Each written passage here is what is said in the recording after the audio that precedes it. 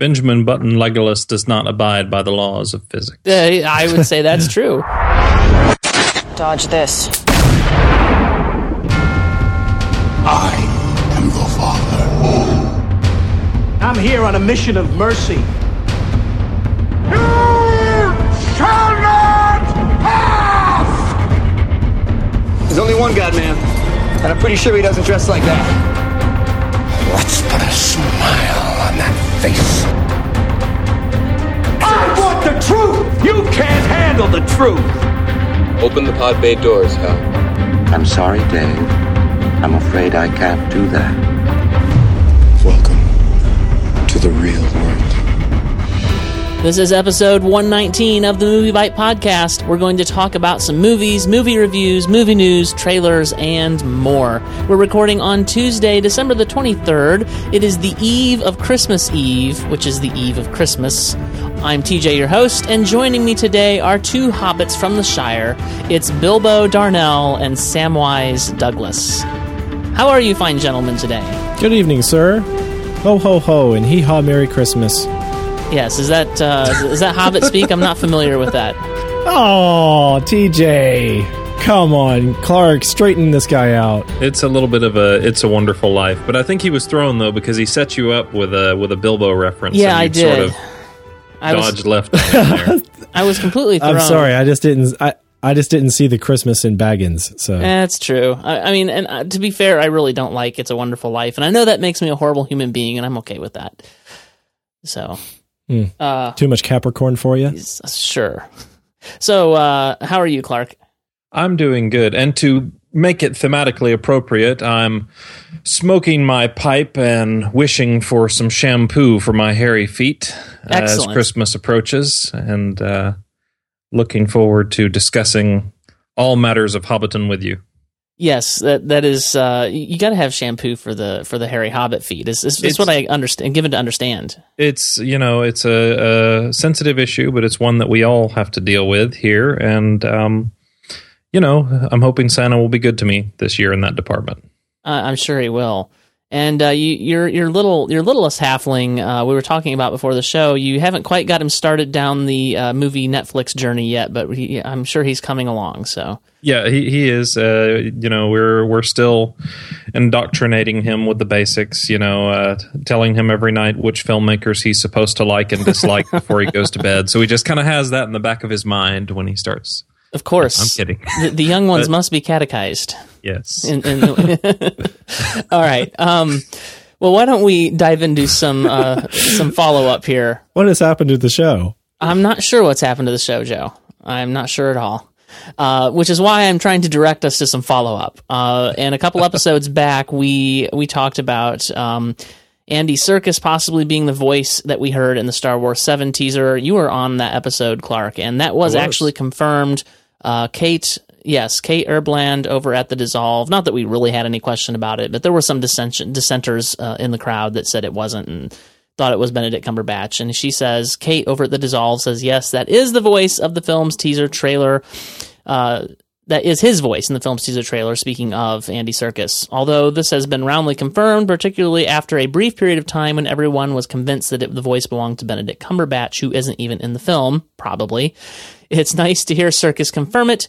He added another tidbit of this to this confirmation. The voice he used in the teaser is the actual voice of his character. Creepy.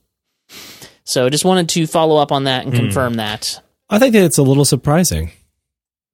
I think it's just a little surprising to us that are used to Serkis's other performances where he was using squeaky voices.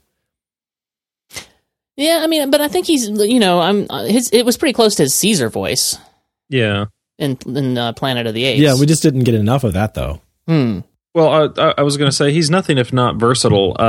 If I remember my own thoughts on that podcast correctly, I wasn't incredibly taken with the voice that was being used in that trailer. You weren't. So I don't know. Maybe it'll work better in the fuller context of the movie. I do like Andy Serkis a lot, but it wasn't really doing much for me. Yeah. In those few seconds that it was featured. Yeah, I kind of agree. It wasn't really doing it for me. But again, if that is the actual voice of the character, maybe in the context of the film, it makes more sense or we won't notice it. So, there's always that sort of angle. But yeah, So I don't want to dwell there too much. We already spent a lot of time talking about that in that particular episode, but I wanted to follow up. But we had to get our mention in about Star Wars. So it's good that we got that out of the way. Right, the Star Wars Byte podcast. Mm-hmm. Yeah. And then so we're done. We can move on to the Trek Byte. Yeah, the Trek Byte podcast is now coming up. And the news on the street is now that Justin Lin will be directing the next Star Trek film. He's known for having directed Fast 5 and Fast and Furious 6. And so, Kayla Icovino, over at, I don't know how to pronounce her name, over at TrekMovie.com, she says that after the announcement that Bob Orci would no longer be manning the director's chair for Star Trek 3, rumors began flying as to who would take his place. Many questions about the switch remained unanswered, but we finally know who will be the next leader of Trek on the silver screen. Justin Lin, who directed Fast and Furious 6, has reportedly taken over the role. Discuss. I'll say this much about Justin Lin. He's not an untalented director, and specifically, he's a very gifted action director. He knows how to choreograph an action scene. He's one of the better guys in the business working at the moment in that department, and he's really elevated the Fast and the Furious series from something completely disposable into something that's disposable but a whole lot more fun than it ought to be. That being said, he doesn't strike me as a Star Trek director. Not at all. But then again, he may well be a good fit for this particular incarnation of the Star Trek series. I don't really see Star Trek as an action franchise, but apparently J.J. Abrams does, and that seems to be the direction Paramount is going to with this pick, unless they're planning something completely different that's going to surprise me. But it seems to me they went for somebody who has serious action chops and so dramatic chops, and I'd almost rather it be the other way around when it comes to Star Trek. But here we are, and I'll say that it's a step up from Orci. That's about the best I can give it. You think so?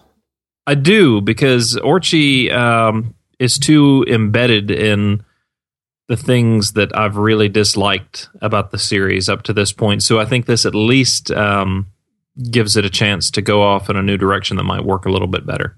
Yeah, I hope you're right. And all of this is because of my love for the franchise and how I feel like the first Star Trek film was not what I wanted out of the franchise. And the second film was closer, but it was still very J.J. Abrams. And I just feel like Justin Lin is going to be more of the same in a lot of ways. But this is coming from the guy who is now rewatching Star Trek The Next Generation now that it's come out in HD remastered, because I'm a nerd that way. And I have to, every time I watch that series past the second season, because the first and second season, while there was a couple of good ones mixed in there, not so great. But then when you get into the third season and they really start letting Patrick Stewart shine, like he, a lot of Trek fans are like, oh, Kirk is the captain and Patrick Stewart was just he was never any good and whatever. Patrick Stewart is my, Captain Picard is my captain of Star Trek. As far as I'm concerned, that is that is the one. and we're just not getting anything like that. To me, that is Star Trek. That is what Star Trek is Patrick Stewart. and for better or for worse, in my opinion, it's much better than what we're getting now. And yeah, I just feel like Justin Lin is more of the same. Well, and I feel like even larger than Patrick Stewart, and I would agree. I mean, he's my captain too, and probably the best character in Star Trek history. But Star Trek is fundamentally a show and a film series too about ideas, and the J.J. Abrams series has not been, to put it mildly. No, not at all. It's very much a Star Wars-esque space adventure with a Star Trek coat of paint on it. And yes. While that's been entertaining at times, it could be argued it's not what I want from a Star Trek series. Nope.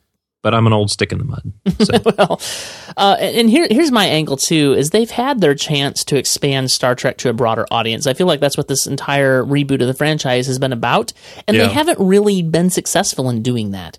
I think that the numbers show that, and certainly when I went to see Star Trek, both films, in the theaters when they came out, there was the theaters were filled with nothing but Trek nerds. Like, there was not a single person there who was not invested in the franchise.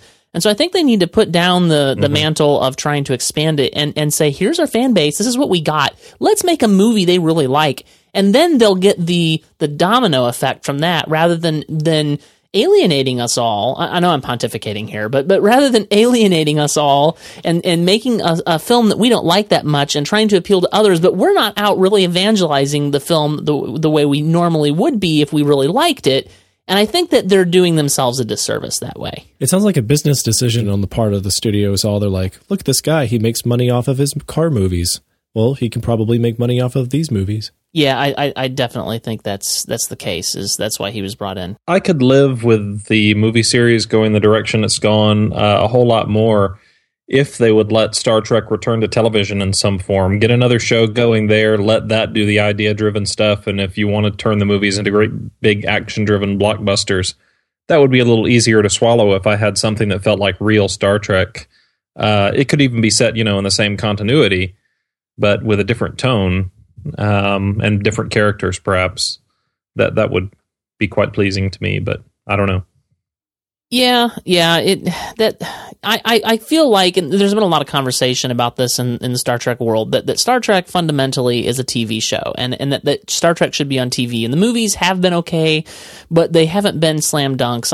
There was 2 slam dunks and a couple of good ones, and then a lot of mediocre stuff. And so I think there's some merit to that, where Star Trek belongs on TV, and the stories can be told better that way. So I agree with you. I'd like to see Star Trek on TV again. And unfortunately, I think the Enterprise kind of destroyed any hopes of getting that anytime soon. But I mean, because the studios, the suits at the studio, all they do is they point at Enterprise and say, well, look, Star Trek on TV doesn't do any good. It's like, well, that wasn't Star Trek on TV. Do you guys remember TNG? That was Star Trek on TV. It went for 7 seasons and it was awesome, and for that matter, DS9 too. Even though DS9 is a much different tone, it was a good series. So, I know we're boring Joe to death, but not at all. You make me out as just like this Star Wars nut who couldn't care less and snoozes through Star Trek movies. It's my shtick. The only one I've slept through thus far has been the first one. I would never recommend a non, dyed in the wool Star Trek fan see the first movie. It's not good. It's an amazing Jerry Goldsmith music video. Yeah, it's absolutely right. Oh, thank you, Clark. You cleared that up for me. I know this is a lot of Star Trek, but I have to be who I am. The other news, there's 2 more bits of news about Star Trek, and this is related to the first. It's in the same article. Rumors are abounding that Paramount has expressed a desire for Star Trek 3 to be more like Guardians of the Galaxy. No. Wrong direction. Wrong idea. Back up. Go down a different road. That is not Star Trek. Guardians of the Galaxy is great. It wouldn't make good Star Trek. No. I'm preparing myself right now for more Keenzer, and it's not a pretty sight I have in my head. I just don't want that sort of comedy in Star Trek.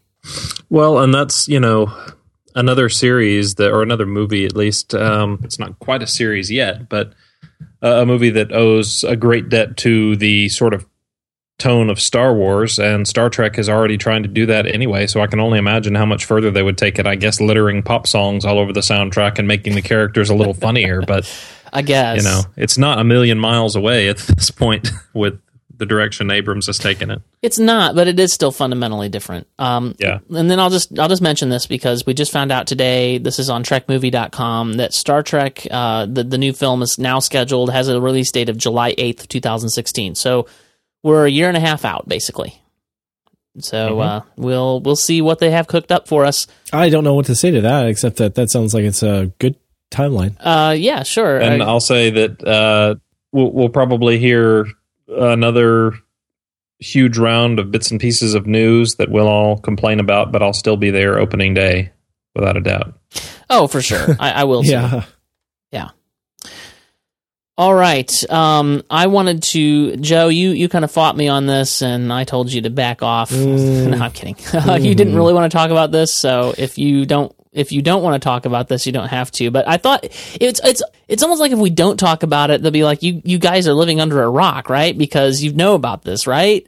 And this is the whole hacking situation where Sony has been majorly hacked, and North Korea apparently has been named as at least being heavily involved or funding the attack and the hack. And I thought that Keith Phipps, who runs the Dissolve, wrote a really compelling article about it, and I thought, Joe, it was fairly safe to talk about because honestly, I have rarely seen such bipartisan support. If you want to take it political, and there's certainly a political aspect to this, but on from every aisle, basically saying Sony can do what they want, but they really probably shouldn't be caving to terrorists, or who do we really think that they could have pulled off what they were threatening to do? It was all just words. And at the same time, I do have a lot of sympathy for the theater owners and for Sony. Like, what happens if they did follow through, even if just one theater was hit by a 9/11 style attack, which is what they threatened. After they hacked Sony and they told them don't release this movie that puts Kim Jong-un in a bad light because we're gonna kill people in your theaters. What would happen if even a single theater had that? So it's a rock and a hard place. At the same time, is Kim Jong-un now controlling what we see? That's kind of disturbing. So that's, I just felt like it was at least worth mentioning and talking about a little bit. And I haven't actually talked to you much about this, Clark. So your opinion is not known to me. And yours really isn't either. You've been pretty quiet about it. So what do you guys think about all this? I think it's a lot stickier than we would like to think because a lot of the American people talk about this on political terms. And we're talking about foreign policy. We're talking about policy regarding terrorists. Also regarding Sony, which is a very large conglomerate that has, a large number of customers in the U.S., but also around the world. Movies are not just made for American audiences anymore. So a lot of the movies we've been reviewing, TJ, we've noticed that if they didn't have worldwide audiences, they would not turn a profit. And it's very possible, to know to what extent theaters have a presence in countries like North Korea, but surely their country knows that a lot of the Koreans will listen and watch American media resources and movies.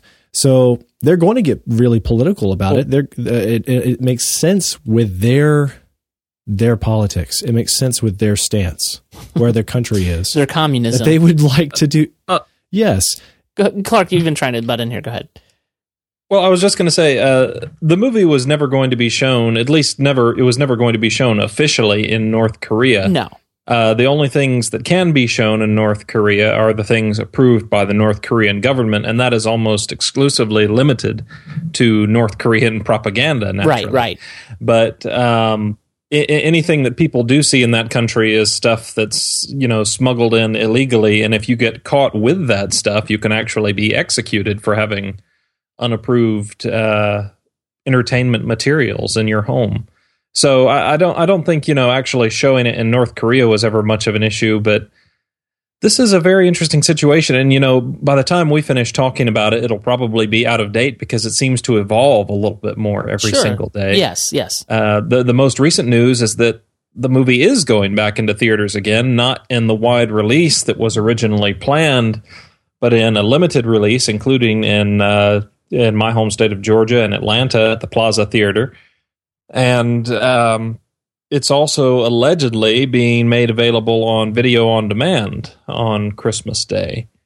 I'm curious to see which providers will offer it, because I know before there had been resistance from a lot of the folks like Amazon and iTunes and these different people who were worried about being hacked if they did make the movie available. So I don't know how many people they'll have offering it on demand. But it's certainly an interesting situation, and things have changed quite a bit over the course of the past 24 hours. Yeah, I'm looking at an article on The Verge right now that says that The Interview, which is the name of the film that North Korea basically demanded not be shown or they would attack 9/11 style, says The Interview will be in select theaters on Christmas Day. That's what the headline says, and I haven't read much of the article here as you were talking, but I'll put that in the show notes. It's certainly an evolving situation. I'm also reading an article right now in the Tennessean that says the Belcourt Theater and the Franklin Theater, both theaters, by the way, which I have been to at different times, says that they will be screening the interview as well. So certainly select theaters are now going to be showing it. I feel like maybe Sony has kind of backed down from their... At first, I think their position was, we don't know what's going on. We don't know the legitimacy of these threats. Let's not take any chances. And I can respect that. And I did feel like some people were pretty hard on them saying, hey, you shouldn't cave to terrorist demands. That's not quite a fair assessment. Like they're not a government with a military. They're a private company that are thinking only of their own interest and the interest of their patrons, and it's like, well, if even a single theater is attacked and people die, that's not going to be good for us. It'd be better to take our losses and not show it. I can't say I'm completely happy with Sony and the way they've handled the situation, but they're probably the people I'm least upset with in the midst of this. I'm a little bit more upset at the theater owners who, when given the choice, all backed down very, very quickly and said, no, we aren't going to show this. But I'm most disappointed with the other movie studios like Paramount out there who, sure, like Paramount, but really all of them.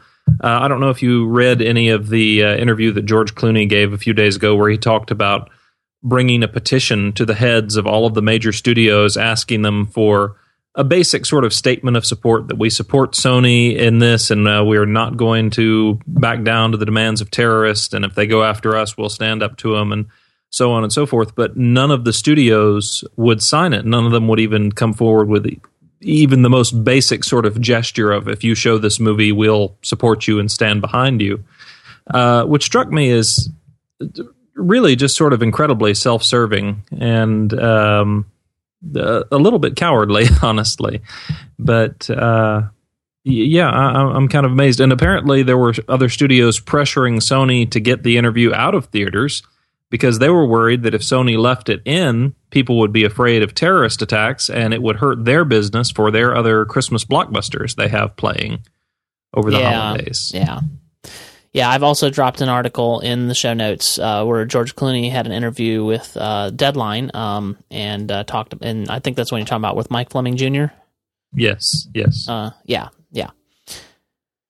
All right, well, so that's in the show notes, and I won't belabor it. Just wanted to talk about it a little bit and say it's a weird situation. It's certainly the one thing that Keith Phipps over at the Dissolve said was that we are deep into uncharted territory and it doesn't look like a place we should stay. And I wholeheartedly concur with that assessment. But really, his article will be in the show notes, and it is worth your time to read. It's not a long article, and I really thought that was a really great... it's definitely one of the better takes I've read on this whole situation thus far. For sure, yeah. All right, well, let's move on to something much more interesting. And I don't know what people's feelings are on this. I feel like this film is one that will be kind of maligned or whatever, but I've enjoyed most of the trailers that I've seen for this. And so this is a clip from the upcoming film Kingsman: The Secret Service. This is a clip from the trailer. Mr. DeVere, you like spy movies? Nowadays, they're all a little serious for my taste. Oh, when I was a kid, that was my dream job. Gentleman spy. I always thought the old Bond films were only as good as their villain. What a shame we both had to grow up. So that was a clip from the trailer for the upcoming film Kingsman: The Secret Service. I think it looks pretty fun, like, very very irreverent of anything in the spy genre. Kind of almost a parody of a James Bond kind of thing going on. I think that looks like a lot of fun. What do you guys think? I'm looking forward to it. I love Colin Firth and Samuel Jackson. We also have Mark Hamill. Yeah. Do you know who he's playing? Yeah, I don't know exactly who he's playing. He's actually in this trailer, and he's like tied up, and the villain, the primary villain, sets him free and tells him that he's skittish of blood, and I don't know exactly what's going on, but I don't know that I've ever actually seen Mark Hamill in anything other than Star Wars, and of course I've heard his voice in a few animated things. So yeah, that's definitely very interesting. But I'm looking forward just to see what Mark Hamill's doing these days in terms of acting, or if he even can act. I think it could be fun. It's directed by Matthew Vaughn, of course, and I don't know if either of you have seen his movie Kick-Ass from a few years ago. I have not. I would anticipate that we're going to be looking at something in kind of a similar vein as far as its sensibility, the way that movie kind of deconstructed superhero movies in a kind of satirical and over-the-top violent sort of way. I would imagine this is going to be doing much the same thing for Bond-style spy movies. So it's probably going to be something which is going to be a little bit divisive among certain audience members because it seems to be a very kind of brash, in-your-face sort of thing, but it could be fun. The thing I'm most intrigued by is Samuel L. Jackson's accent. Yeah, what is up with that? Which is a very interesting... It's like a weird sort of lispy kind of thing, but that's one that I'm very curious to hear how it plays in the full context of the movie, because I still can't decide whether or not it works. Yeah, it is very strange. It's you most often hear that sort of lisp, like if somebody has a huge gap in their two front teeth, and he obviously doesn't in the trailer. So it's very strange. I don't know what he's trying to pull off there. But I'll say this for Samuel L. Jackson. He's somebody who's never been afraid of making big choices acting-wise. So good for him for going for it, whatever he's doing. That's true. Joe, did you watch the whole trailer? I did. I really enjoyed it. The only thing I stopped in the middle of were the featurettes, because I felt like they were giving too much away. Yeah. And I think I'm definitely going to enjoy this film. So at that point, I was like, okay, you sold me. Yeah, you didn't have to go that far. Yeah, I mean, I don't know. I didn't feel like the featurettes were giving that much away for me, but then I'm going to see this no matter what, and I think I'm going to enjoy it. It sort of has that. Did you guys either of you ever see Johnny English?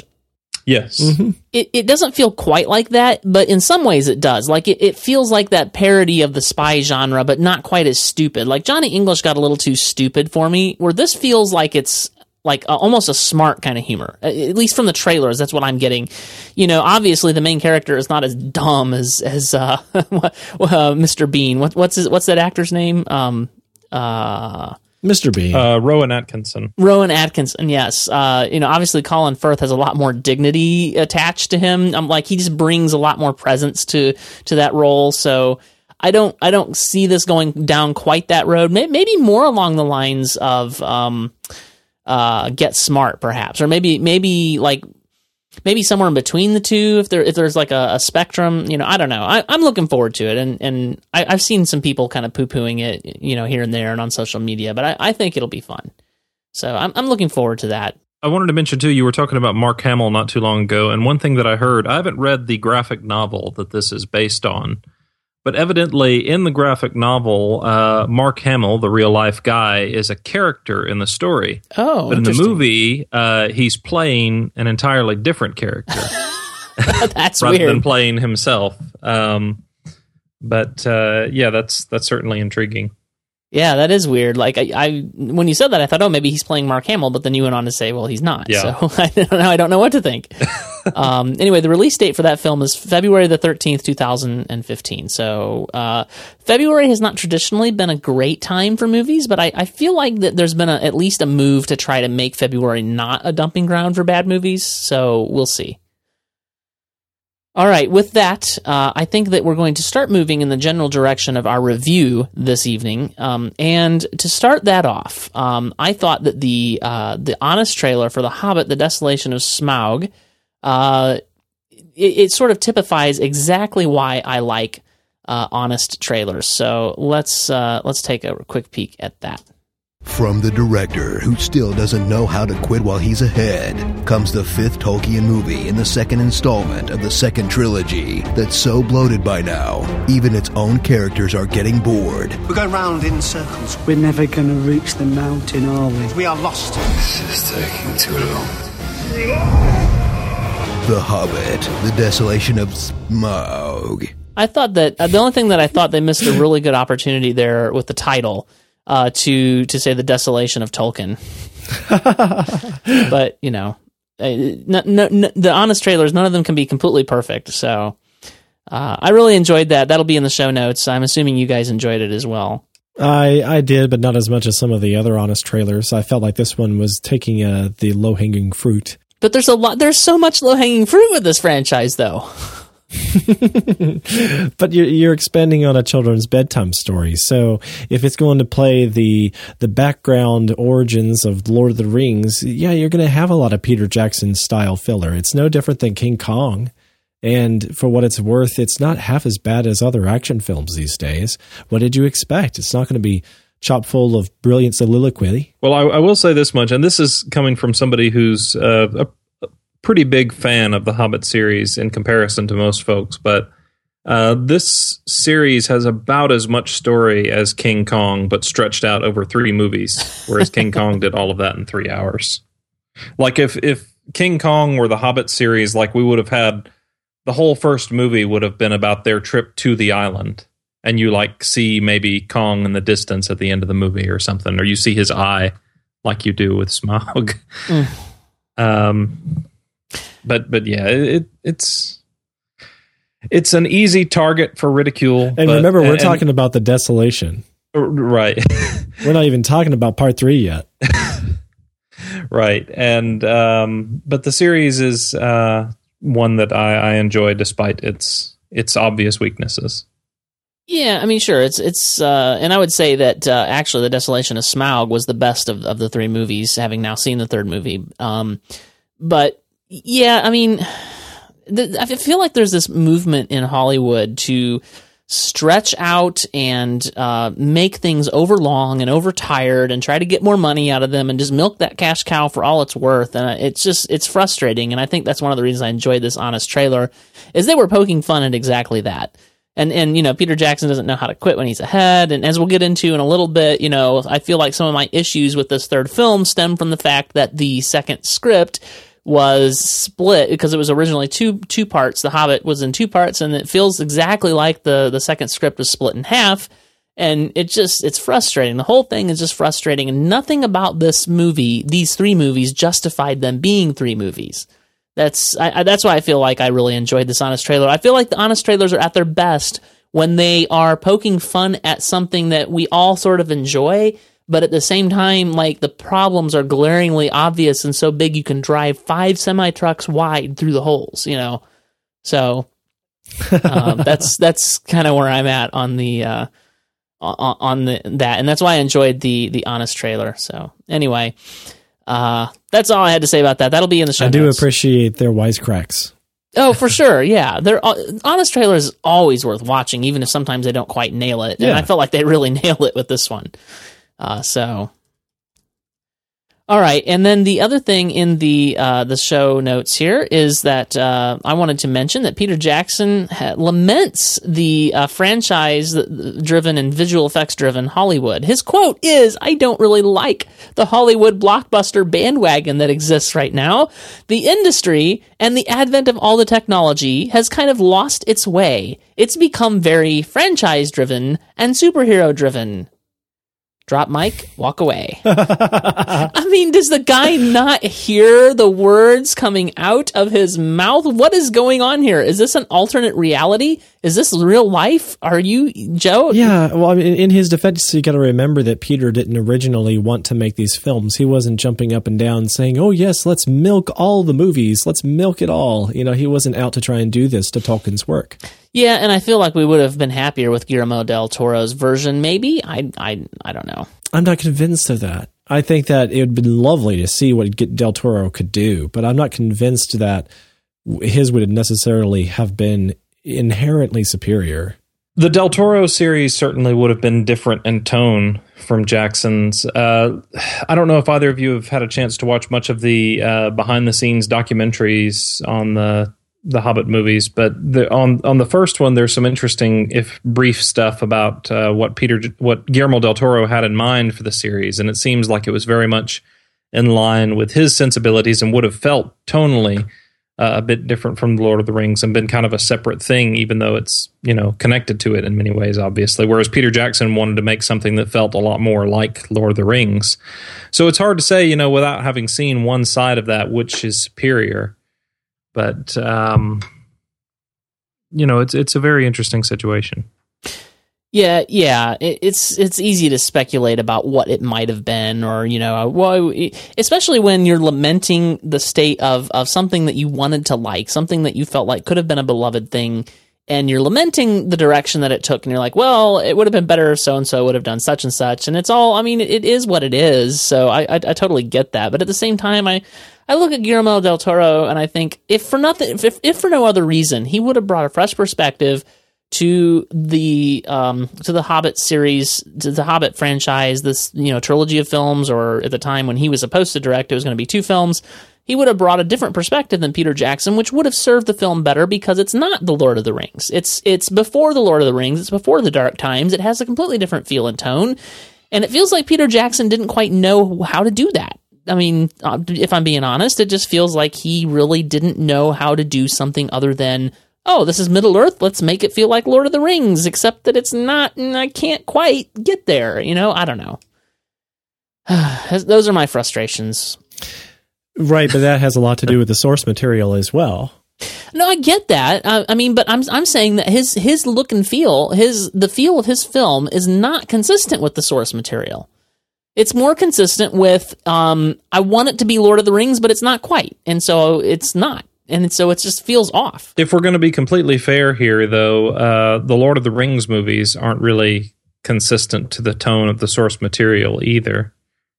Even though the Lord of the Rings books are darker and heavier than The Hobbit by a considerable amount, there's a lightness and a kind of quaint British charm about Tolkien's writing that's almost completely lost. You see traces of it, but in both series, that's sort of nowhere to be found, and it's replaced by Peter Jackson's much more sort of thunderous, dark Gothic fantasy kind of style.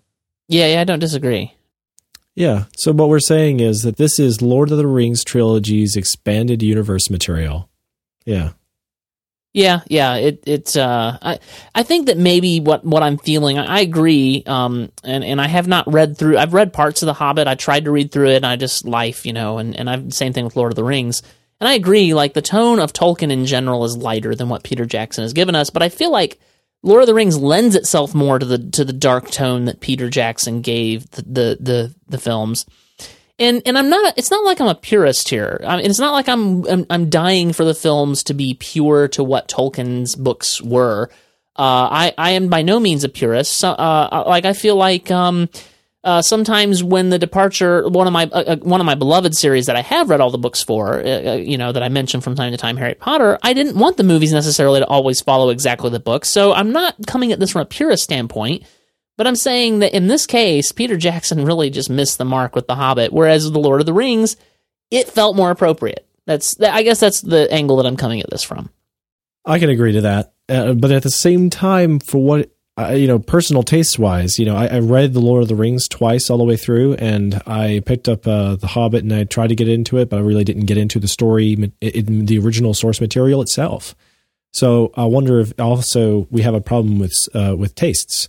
Because for what it is worth, it seems to me that Lord of the Rings is a more widely appealing story before you allow for Tolkien or Peter Jackson's interpretations thereof of that material in the first place. It just like the material, it's the story in and of itself, the cast of characters and the setting, the time in which they're taking place are already more or less attractive than what we have with a story like The Hobbit. Because The Hobbit kind of suffers from having a quality about it that's reminiscent of Indiana Jones played in Middle-earth, even before you have the desolation of Smaug trying to pretend to be an Indiana Jones film. Like, you already have so many characteristics that feel just like this is an adventure that could be told in any magical world or even in a medieval time of your own, except that it happens to be told in Middle-earth, so it is. Yeah. So I want to move on to the actual review of this third film in the franchise, and so move away from the overview. But the one thing that I do want to do before we do that is I want to recommend this video that you put in the show outline, Joe, because I really enjoyed it.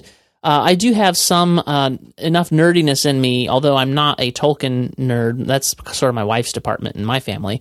I do understand where people are coming from on that, and I do like the Tolkien universe and world. And this sort of puts some things into perspective that I had not fully realized before. My wife has told me on different occasions, oh yeah, well, Gandalf is actually this sort of creature, which is equivalent to this sort of creature, and that's why he was able to hold his own against the Balrog and blah, blah, blah. And it didn't quite gel for me. And this video really kind of helped put that into perspective. It kind of goes through the family tree, if you will, of Middle-earth. And Joe, you're the one that put this in the show outline, so why don't you tell us a little more about it? Well, the gist of the video is that it's based on all the contents of the Silmarillion and how it stacks the various levels of angelic beings, the god whose name is, he is called the Iluvatar over Middle-earth, and how they have various ranks, various power based on their ranks, and how they trickle down to just be the ordinary creatures you see all the time in the Middle-earth, Lord of the Rings and the Hobbit films.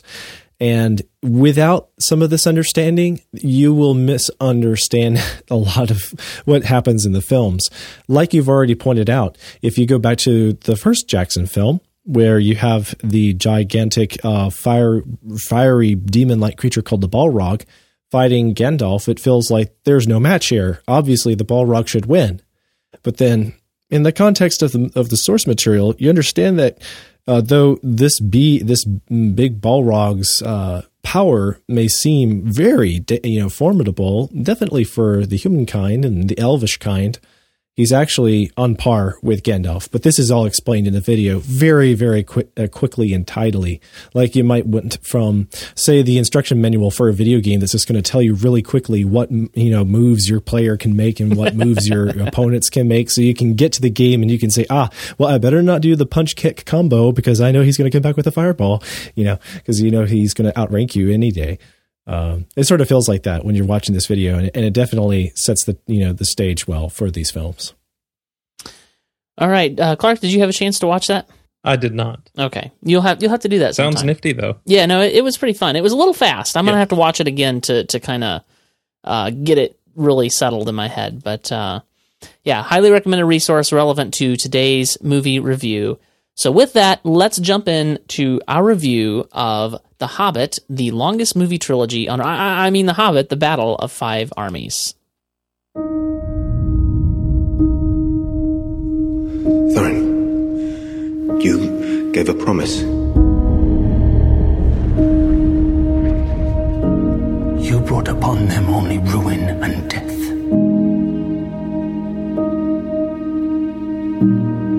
You've won the mountain, is that not enough?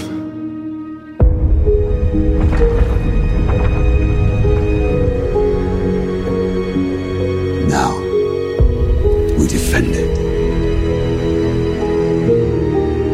I came to reclaim something of mine.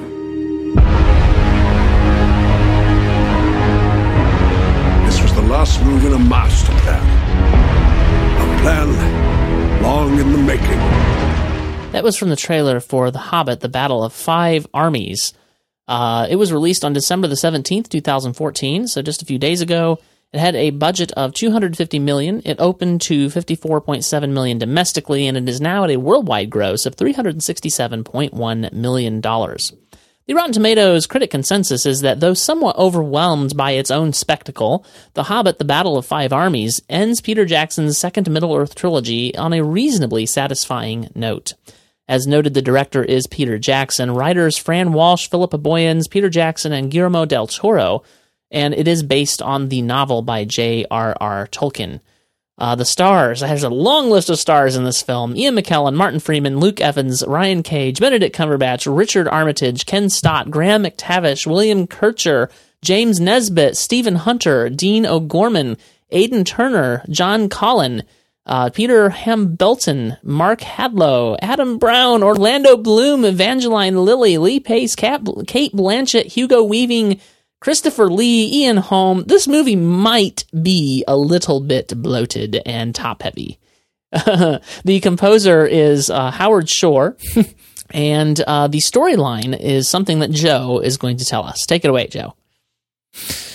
Okay, at the start of the film, the dwarves and Bilbo watch helplessly as Smaug the dragon attacks Lake Town, burning it to rubble. Oh, shoot. Am I giving away too much? Should we sound the spoiler horn first? That's pretty well known, Joe. Why don't you? And that's like at the top of the movie. I would start over and just go with it. Well, what about the part that's going to come next in this storyline? Okay, just run. Yeah, I'll let you know if I feel differently. But everybody has been warned. Okay. Spoiler alerts follow. Gandalf dies. Burning the town to rubble and taking the villagers with it. Okay, so Bard the fisherman Joe, / Can you just start back at the beginning? There's no clean way to get into this if you don't. Okay. Sorry, my editor hat is on here. There are spoilers. Just go. I know, but there are spoilers in the storyline. I'm just saying. Okay. We haven't mentioned that before. Okay, so at the start of the film, the dwarves and Bilbo watch helplessly as Smaug the dragon attacks Lake Town, burning it to rubble and taking many villagers' lives with it. Bard, the fisherman / bowman, fights the dragon to the death to save the lives of his people. After his victory, there isn't time to celebrate and rebuild, because winter is coming, and there are elves, dwarves, and orcs on the march that all want to take advantage of the Lonely Mountain's strategic location, resources, and massive piles of gold. Azog, the leader of multiple orc armies, has a special bloodlust for Thorin Oakenshield.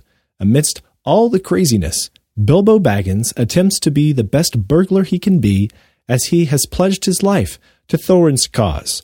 And in the backdrop of these epic events, leaders Gandalf the Grey, the Lady Galadriel, and their friends discover the Necromancer is alive and making a threatening comeback, ready to reclaim all his power and conquer Middle-earth.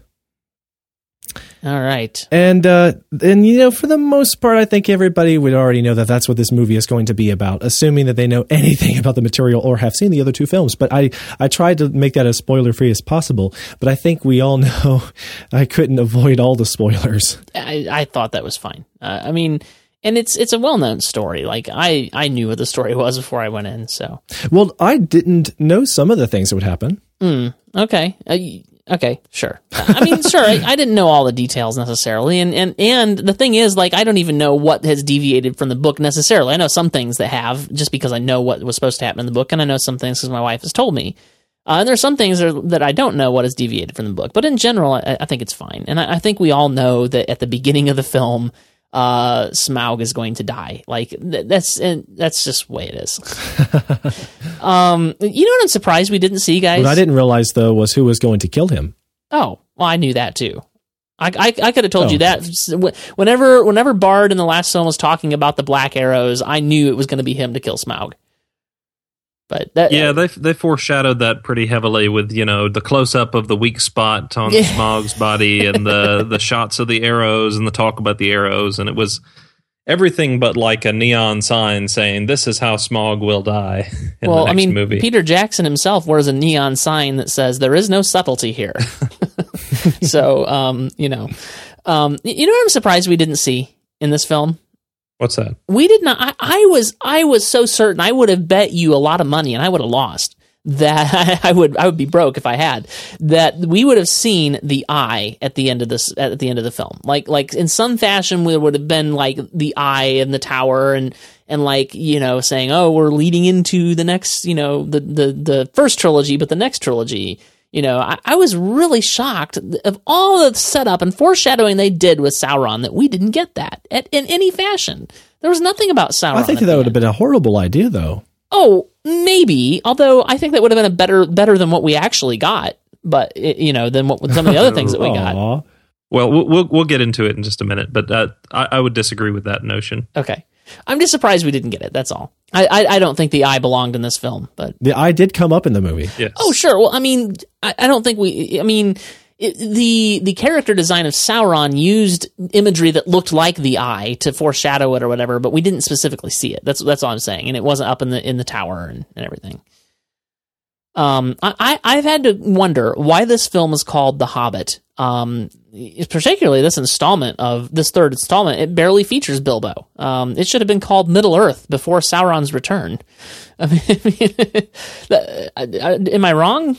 Or it might have also been called The Hobbit's Day Off. I think Bilbo's in it a reasonable amount, but to me, he's one of like 4 co-leads in this movie, which, you know, makes the title of The Hobbit a little bit deceptive. But you've got him, you've got the Bard, you've got Thorin, and how do you pronounce Lee Pace's character's name? Thranduil? Thranduil?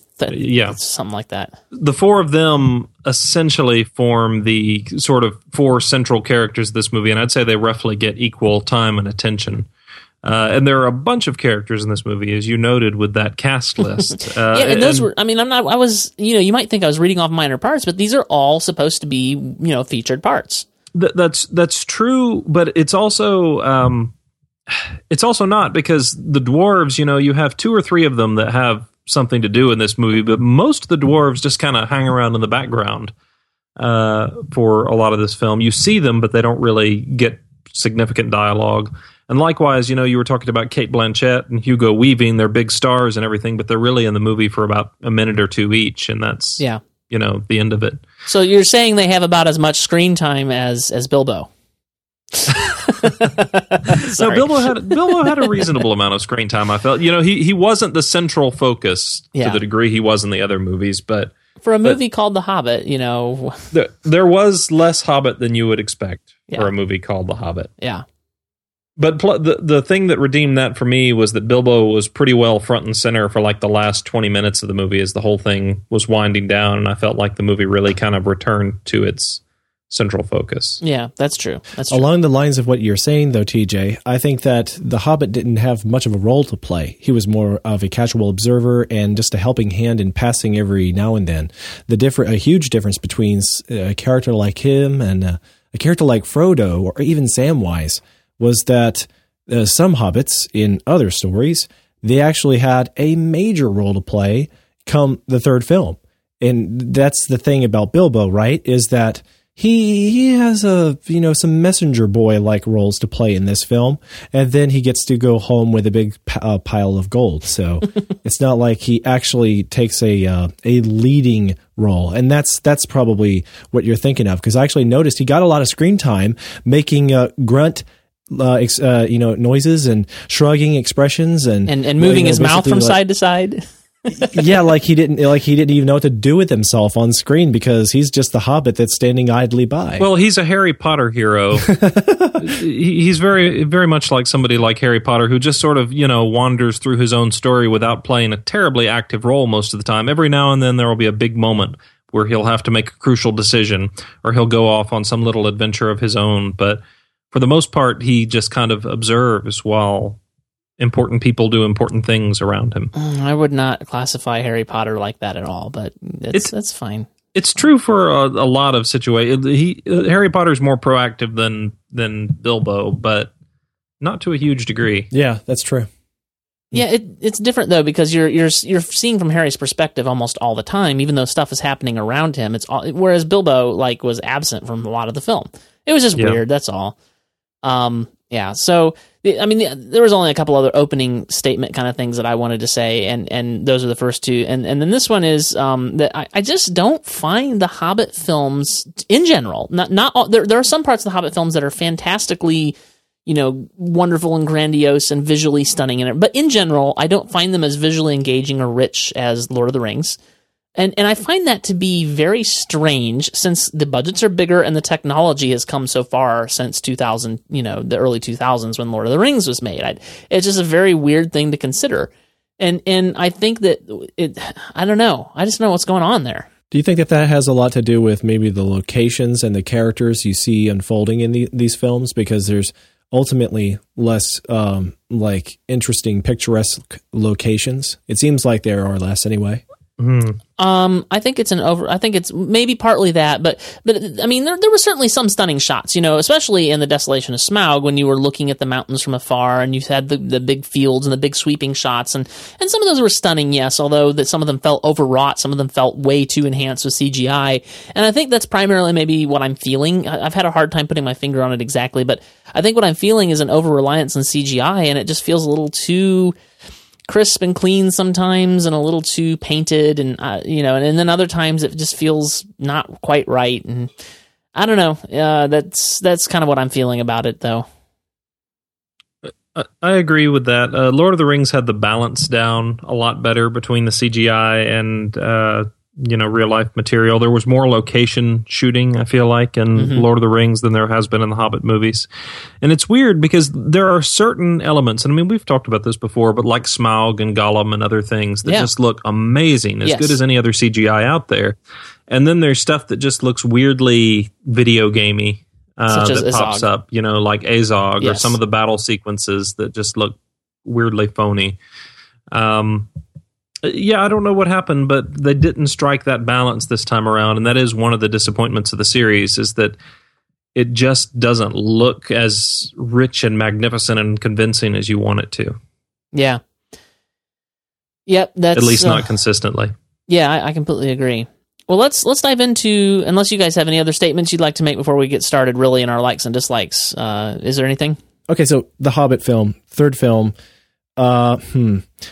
I just gotta say it now. I don't mean to be controversial. I'm just speaking from my personal opinion, and I really do not expect this to equate to the opinions of Clark or TJ, but for everybody's benefit. For what it is worth, I honestly, though I'm not nearly as satisfied with the Hobbit trilogy as I was with the Lord of the Rings, and I am an avid fan of the Lord of the Rings trilogy, I'm not actually disappointed with this trilogy, except for a couple of things that annoy me about the production values. Ultimately, I like Peter Jackson's Hobbit more than I like Tolkien's. And the reason for Sacrilege! Hey, burn him at the stake! Bring the torches! Yes, I am ruining your childhoods, guys, but I am talking about my adulthood here. And what I'm referring to is I never read this stupid book. All I care about is the Lord of the Rings films. Like, those are the things I want to check out again and again. And the Hobbit films are great backstory material that complements the Lord of the Rings films. I would not want to go back and read the Hobbit book when I want to enjoy and revisit Middle-earth. I'd much rather watch the films. So if I had a toss-up between you may have Tolkien's books or you may have Peter Jackson's films, I would take Peter Jackson's any day. I just have to get that out of the way. I'm not saying I'm giving this like 5.10 stars. I'm just saying, for what it is worth, I'm actually still a fan of the Hobbit films, though less so than I am of the Lord of the Rings films. Clark, do we still burn heretics at the stake? We should. No. There's a part of me that understands where Joe is coming from, because if I'm being honest with myself, I'm going to go back and watch these movies more often than I'm going to go back and reread the books. But given the choice to only be permitted access to one or the other, I think I probably would choose the books, just knowing that's where the purest incarnation of this story lies, and that it's something so, culturally significant. The movies are too. But I don't know. I feel like sort of planting that flag first and being the purest, most cohesive version of this story prevents me from actually saying I would take the movies over it, even though I will probably spend more time with them. Well, and I just want to add, Joe, that I'm not coming at this from a purist perspective or from the Tolkien is better perspective. I haven't fully, like I said, I've only read a few chapters of The Hobbit and even less of Lord of the Rings, so that's not my perspective at all. I feel like I'm purely evaluating these things purely on their own merits, and I find them to be lacking, these three films. Okay. Well, we all know how you feel about a lot of movies, TJ, so I'm just going to leave my comment at that. Okay. All right, so likes and dislikes. Let's start with the things that we liked about this film. My list is a little bit short. This is my least preferred of the three films, actually.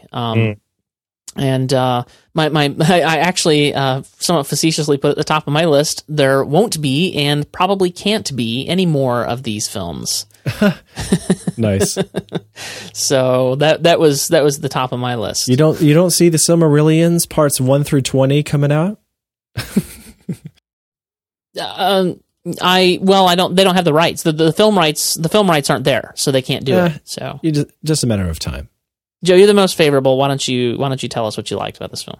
Yeah, this was my most favorite of the three films. The first one being my second most favorite of the Hobbit films, and I guess it was just the overall tonality of. I was surprised by some of the somewhat satisfying conclusions for several of the characters. I didn't expect them to pan out as well as they did, and they did better. One character that I was actually really hoping for would really just grab my attention and that I would be enthralled by was Thranduil. I liked his character in the books, material from what I've read and what have you. I mean, like I said, I haven't read The Hobbit, but I'm very familiar with the character, and I thought he was an intriguing character. I was actually less satisfied with him in this film, but as a whole, I was surprised by how many of the characters had a decent fulfillment, and fewer people died than I was expecting too. I was happy about that, and what can we say? We got a lot of over-the-top action sequences. Sometimes they were a bit like, what are you thinking there, Jackson? Popping up out of the ice? Really? Okay, but besides that kind of moment here and there, I actually thought that the action sequences were rather fulfilling in this film. One of my biggest complaints of the trilogy was the huge showdown with Smaug in the second film, because he gets gold-plated and he just bursts right out of it like it's absolutely nothing. And I think that's asking for too much. For instance, like we have really hot liquid gold seeping into his open wound on his stomach, and that didn't affect him at all. That is just one of the things I didn't think was very believable in the that film. Yeah, there's a lot of things that weren't believable. Yeah, I thought that the effectiveness of the action sequences in this film as a whole was far superior, because just the way that they were paced, the little details, how things unfolded were, I guess, built my anticipation a lot better, and I thought were more interesting, intriguing concepts, better twists, even in the smallest of actions. I was rooting for the heroes more or less, whereas in the first two Hobbit films, when action sequences were going on, I was disturbed by just how utterly ridiculous there were moments of time where the good guys should clearly have all just died, but somehow they managed to escape very ridiculous scenarios. So as a whole, yeah, I mean, like when the whole movie was dubbed the Battle of the Five Armies, I was afraid of the worst. I was thinking, okay, Jackson is just going to give us 2 hours of nonstop battle stuff. And he almost did that. But even so, I was satisfied. I enjoyed the battle whatnot for the most part. I did too. And I really felt like there was almost less action than I was anticipating, given that the movie is called The Battle of Five Armies. One of the things I loved is the sort of focused structure of this movie in contrast to its predecessors. The two previous Hobbit movies are very kind of rambling, episodic affairs, and that works for what they're trying to do, but you go from sort of one section to the next section to the next section to the next section. In each movie, it almost feels like, little 15 to 20-minute episodes. This movie is really one big connected thing. You've got the first half, which is sort of the moving the chess pieces around the board and setting everything up. And then you've got the second half, which is where everything explodes and the battle erupts. But even when the battle erupts, one of the things I thought was great was that Peter Jackson doesn't just throw thousands and thousands of CGI hordes at each other. He, as often as possible, whenever he gets the opportunity, tries to turn this battle into something intimate by focusing on just a small handful of characters in specific situations that we care about, trying to get out of a difficult situation. And I thought that approach was rather effective because more often than not, we're watching these small scale sort of, I won't quite call them Shakespearean, but these little dramas, playing out with this vast war taking place as a backdrop. And I thought that was a nifty approach, and it certainly differentiated it from, say, the much more just kind of consistently massive battle at the end of Return of the King. Yeah. All right. So the very few things that I did enjoy about this film, one of them was Howard Shore's music, which was really fantastic. I found that to be true of all of his music for the Hobbit series, where he's really built well on what he did with Lord of the Rings, in almost kind of backtracking and then leading into it, and the appropriate reuse of themes, but not like beating you over the head with it. Sometimes you watch a sequel or a prequel and you think, why are we hearing all this exact same music? It just, it felt appropriate whenever he did it. And the music to me has been the best part about the Hobbit trilogy. In fact, well, when we first started talking about the Hobbit trilogy coming out, I thought, oh great, we're going to get some more wonderful Howard Shore scores of these films. And indeed we truly have. And I was very impressed by the music in this film. Probably the best part of the film in my estimation. I was definitely happy with the music. I was happy with the music as well. It's probably the most immediately accessible score of the three, just in terms of just like kind of instantly satisfying themes and some really gratifying action music in the second half of the movie. But all three of these really are remarkable works, and very deep, intricate works that you discover new things in each time you revisit them, and just realize what a complex and perfectly woven tapestry Howard Shore has put together. He certainly hasn't lost his craft. Whatever else anyone may feel about the Hobbit series, Howard Shore's contributions have been excellent. Yeah, absolutely. I completely agree.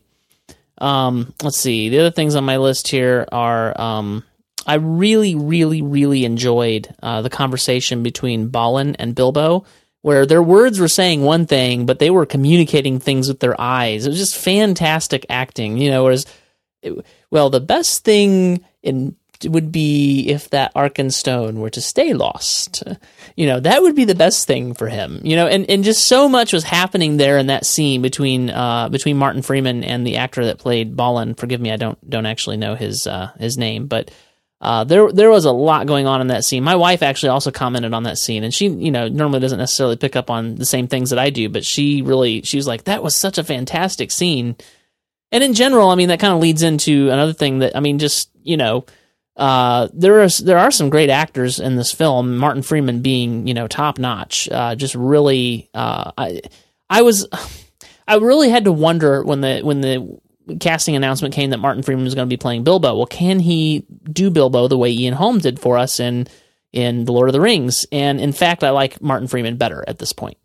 And I know, Ian Holm is older and maybe just didn't, I don't know, for whatever reason, I like Martin Freeman better. That's all I'm saying. So a lot of fantastic work there.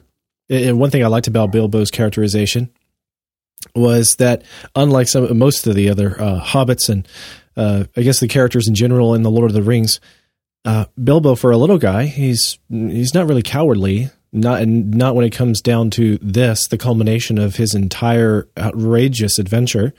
He's not wimpy and he's not childish. He wants to play his part, and he doesn't struggle to find that courage he needs. He also acknowledges his limits, which is something that I think some of the other characters, especially in Lord of the Rings, had a difficulty defining.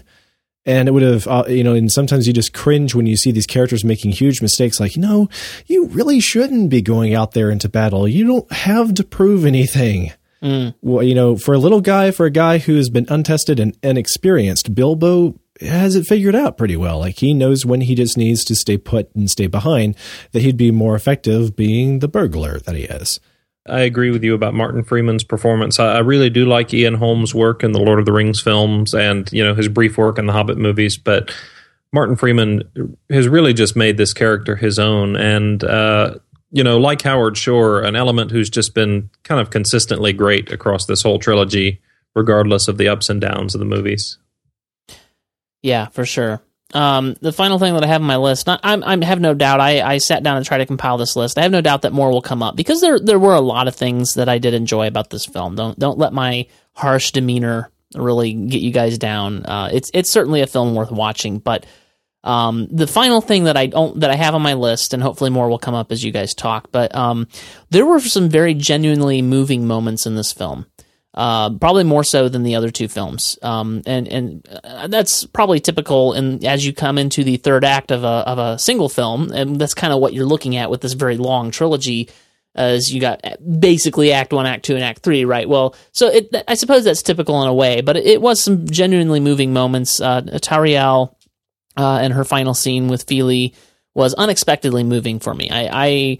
I was expecting them to do something like that, and I was like, that's just not going to work for me, because the whole thing with Tariel is weird, and Tariel and Feely making the weird jokes about their, relationship and stuff, and I just, none of that was working for me. And yet when it came to the final scene, it was quite apparent that Peter Jackson remembered how to do what he did at the end of Return of the King, and kind of move us in ways. So I found that to be good. The Bilbo scene with Thorin was very, very, very good. I still would. The acorn. Did that involve the last scene? Involve the acorn? I don't know. Oh, okay. I thought you were talking about a different scene. Yeah. But No, I love the scene with the acorn. Well, that's true too. That was good. But I was specifically. He did actually talk about taking and planting that acorn when he got home. So yeah, that works too. Okay, well, both scenes with the acorn then. Yes. I still probably would not have put Tariel or Legolas in these films if I had a choice, but I do have to say that Tariel and Feely was a pretty good scene. I have to agree with you on these notes, TJ. Oftentimes you say you get a little misty-eyed. In this one, I just turned on the waterworks. Oh, wow. Yeah, I was gushing for a few minutes. Interesting. And I didn't expect it to go that far. Especially for the first half of the film, I just didn't feel that much, engrossed.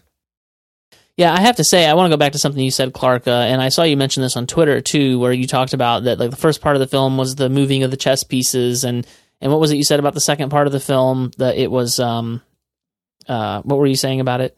Yeah, I mean it's the Battle of Five Armies, basically. Yeah, a great big series of action scenes. I really didn't feel the chess pieces moving around that much in the first part of the film. I really didn't feel that, and maybe that's just me, but it wasn't working for me. It felt very kind of dull and slow, and I mean there were some things being set up for sure. But for instance, like I really felt like the dragon sickness just sort of.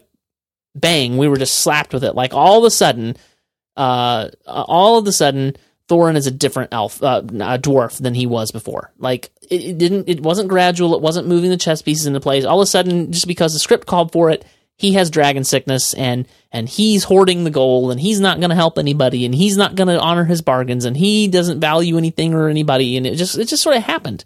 And I can't speak to whether that's the way it worked in the book, but I just was like, what is going on here? Well, see, I would disagree with that because I think this was established in the Desolation of Smaug. I think the dragon sickness, or whatever we want to call the dragon sickness, started overtaking him as he approached the mountain.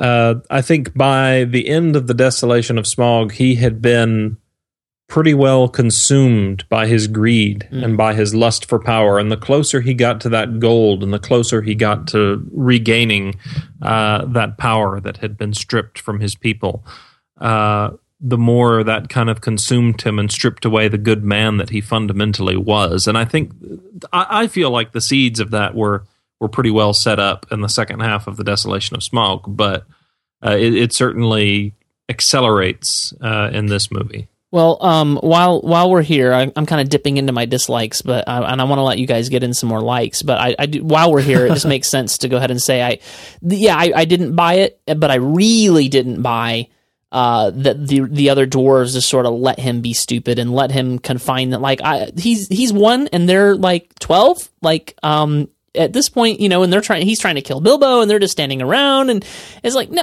you know what? No, I'm just going to say no. We're 12 guys and we're going to do what we need to do. I just didn't buy it. I don't mean to become an apologist for this movie. You already are, so go ahead. Yeah, well, I feel like that was kind of covered too, though, and in a way that convinced me the dwarven people and the way their society works. There's a certain sort of code of loyalty there that I think trumps all.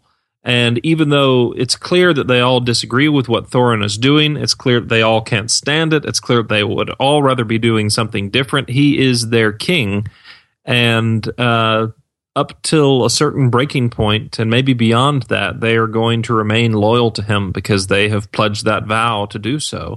And they are going to wait for him to return to his senses and hope that he does, and refuse to betray him, even if it would ultimately be helping him during this time, which is why I think, in that scene with Balin, that he nudges Frodo in the direction that he does, where he's like, I really think, he's subtly saying, I think you should do this. I can't do this because of my loyalty to him, but you can. You're a hobbit. You're not part of this to the same degree. Do this, please, is the sort of subtext there. There's that scene, too, where they're all sitting inside the fortress and they're sort of stewing around in there, and they're so mad. And they're like, this feels wrong. I don't want to be in here while all of the other dwarves are out there on the battlefield. But as mad as they are about it, they stay there because that's, what their king at that moment desires of them. And they're so relieved and so happy when he changes his mind on that. And they, of course, gladly follow him into battle.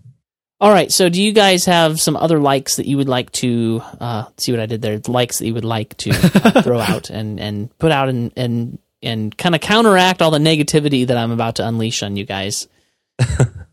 Why don't you go ahead and do that? Oh dear, I have my dislikes too. Don't take it wrong. By far, I feel like it's a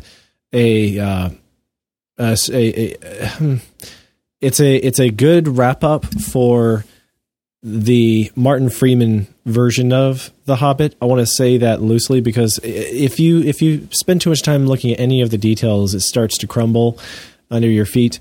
But if I can say one thing going for Peter Jackson, it's not like he George Lucas does with this trilogy. He didn't have a horrible movie. I was going to make that comparison, a more horrible movie followed up by a not so great movie. I was going to ask you guys if we're seeing the George Lucasification of Peter Jackson. It could be that Peter Jackson's abilities are waning. Earlier in the show, I was going to make the comparison to George Lucas, but in a different way. TJ, you were talking about Peter Jackson's quote about how he's, tired of big blockbusters dominating everything. And of course, there is a bit of irony in that with the Hobbit movies and Lord of the Rings movies being some of the biggest blockbusters of all.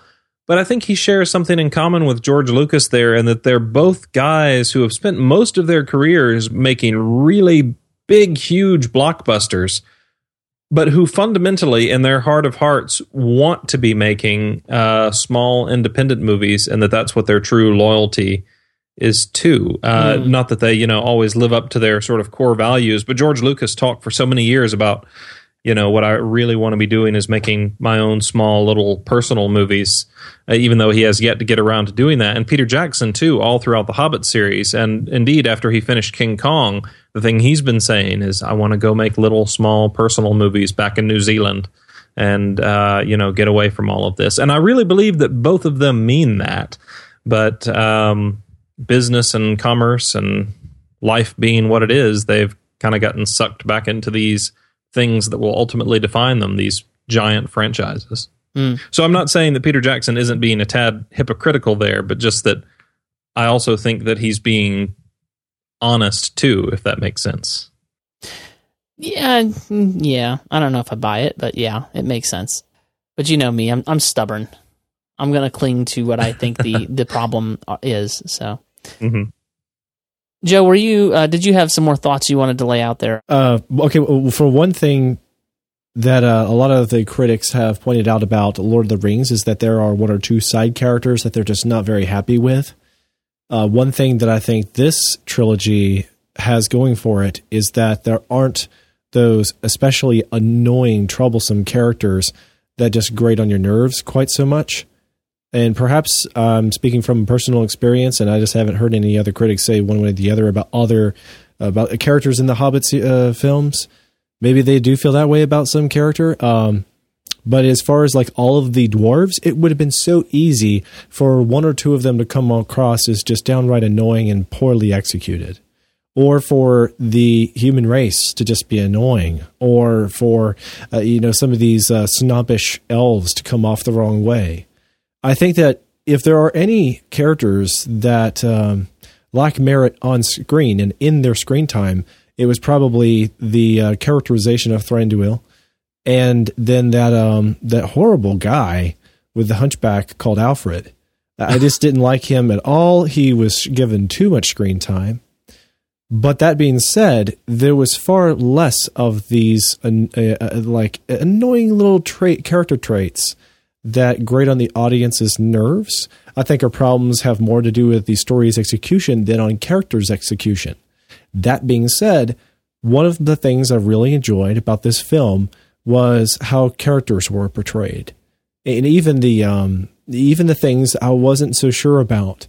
Knowing things that like the Necromancer and Galadriel and Elrond were largely Peter Jackson and the studio's inserts into this film trilogy, I was expecting not to like them so much. Appearances of Saruman, duking it out with the what was it called, the Nazgul, the Ring Wraiths. Mm-hmm. I thought that those things would not work out, especially because I like how they were those characters, like Galadriel and Elrond and Saruman, were characterized in the Lord of the Rings trilogy. But for the most part, I was very satisfied with how characters were treated, and especially in this film, of the three Hobbit films. All right, guys. Are you guys ready for me to go on my tirade? Well, can I throw in a like or two before? Yes, please. I don't want this podcast to become the negative podcast. Well, I do. I'll just limit it to really for now to one big like, because this is really the biggest one for me. I loved the ending of this movie. And by the ending, I mean like the final 20, 25 minutes or so. Because it really captured something I wasn't expecting this movie to capture at all, which is this sort of quiet tenderness that I really haven't seen since The Lord of the Rings. It was something really beautiful, the way... one of my favorite scenes in this whole series is that scene with Bilbo and Gandalf sort of in the wake of this huge battle, just sitting there, and Gandalf's preparing his pipe, and they don't say a word to each other, but there's just so much sort of unspoken connection between those two characters at that moment in time. And I love the way, too, that it resolves being both an adaptation of The Hobbit and being a tie-in to the Lord of the Rings series. And being an adaptation of The Hobbit, it does have, that triumphant happy ending where Bilbo prevails and gets to go home and return and has learned some lessons and, gained some treasures and all of this stuff. But it also has an element of sort of bittersweetness to it that sets up Lord of the Rings, and that they do strongly hint at and don't back away from the sort of corruption of Bilbo's heart towards the end of this movie, which adds just a tinge of sadness to the whole thing. And it's just so beautifully handled, that last scene between Bilbo and Gandalf, when Bilbo sort of blatantly lies to Gandalf about the ring and having lost it, which he hasn't. And Gandalf knows that he's lying. Of course. And, there's just that look in Ian McKellen's face where that he still loves Bilbo very much and he cares about him very much, but he's hurt that he's lying to him, and he knows, what kind of struggles he's going to face in the years ahead because he has held on to this ring. And it's just such a beautifully complex moment. Everything, back in the Shire is so wonderfully handled, and just kind of the atmosphere of that place. I don't know. It's just sort of took me by surprise how vibrantly that was captured and how right it felt. I don't suppose it should, but it really did. And, and the quick segue back to Ian Holm at the end worked really beautifully. That last 20 minutes was pretty much, flawless in my book, and it really, really sold me on this movie. I still think Desolation of Smaug is the best of the three, but those closing moments brought this one up a lot more than I was expecting it to. Yeah, and I would have to agree with that. I felt like if they could have cut some of that out of the middle, cut some of the senseless battle stuff out, and there was a point in time where I was like, I literally can't tell who's winning the battle, what's going on, where it's going, and what's happening. There's too much, there's digital troops destroying digital troops, and I'm not invested in this at all. And then you got into the more personal stuff, and then the wrap up, and that all felt much better to me. And so I would have to generally agree with what you're saying there. So hey, we do see some things alike here. All right, I am going to start unloading my wheelbarrow now, guys. Here's my first note: the death of Smaug feels like it belongs in the previous film. It feels completely detached from what's going on in this film. It's just sort of thrown in there. It's like, so the way the previous film ended was with Smaug flying toward the city. I am fire. I am death. And it's like, well, so we're going to focus a lot on Smaug in the next film, and then he's sort of dispatched pretty quickly within the first 15 minutes of the film, which if it had been part of the previous film, would have been fine. Like he had this battle, he went in there, and then that's the end of Smaug's story. It really felt weird to carry it over into this film, and I understand the problems with that from a dramatic perspective, but I think this just underscores the whole issue with having split this movie into so many parts. It's weird to find your in and your out points, and it just felt very strange. So that would be a complaint of mine. Would you guys like to comment on that? I have to agree. That was something that felt awkward and uncomfortable, or especially when it happened so early in the film without I'm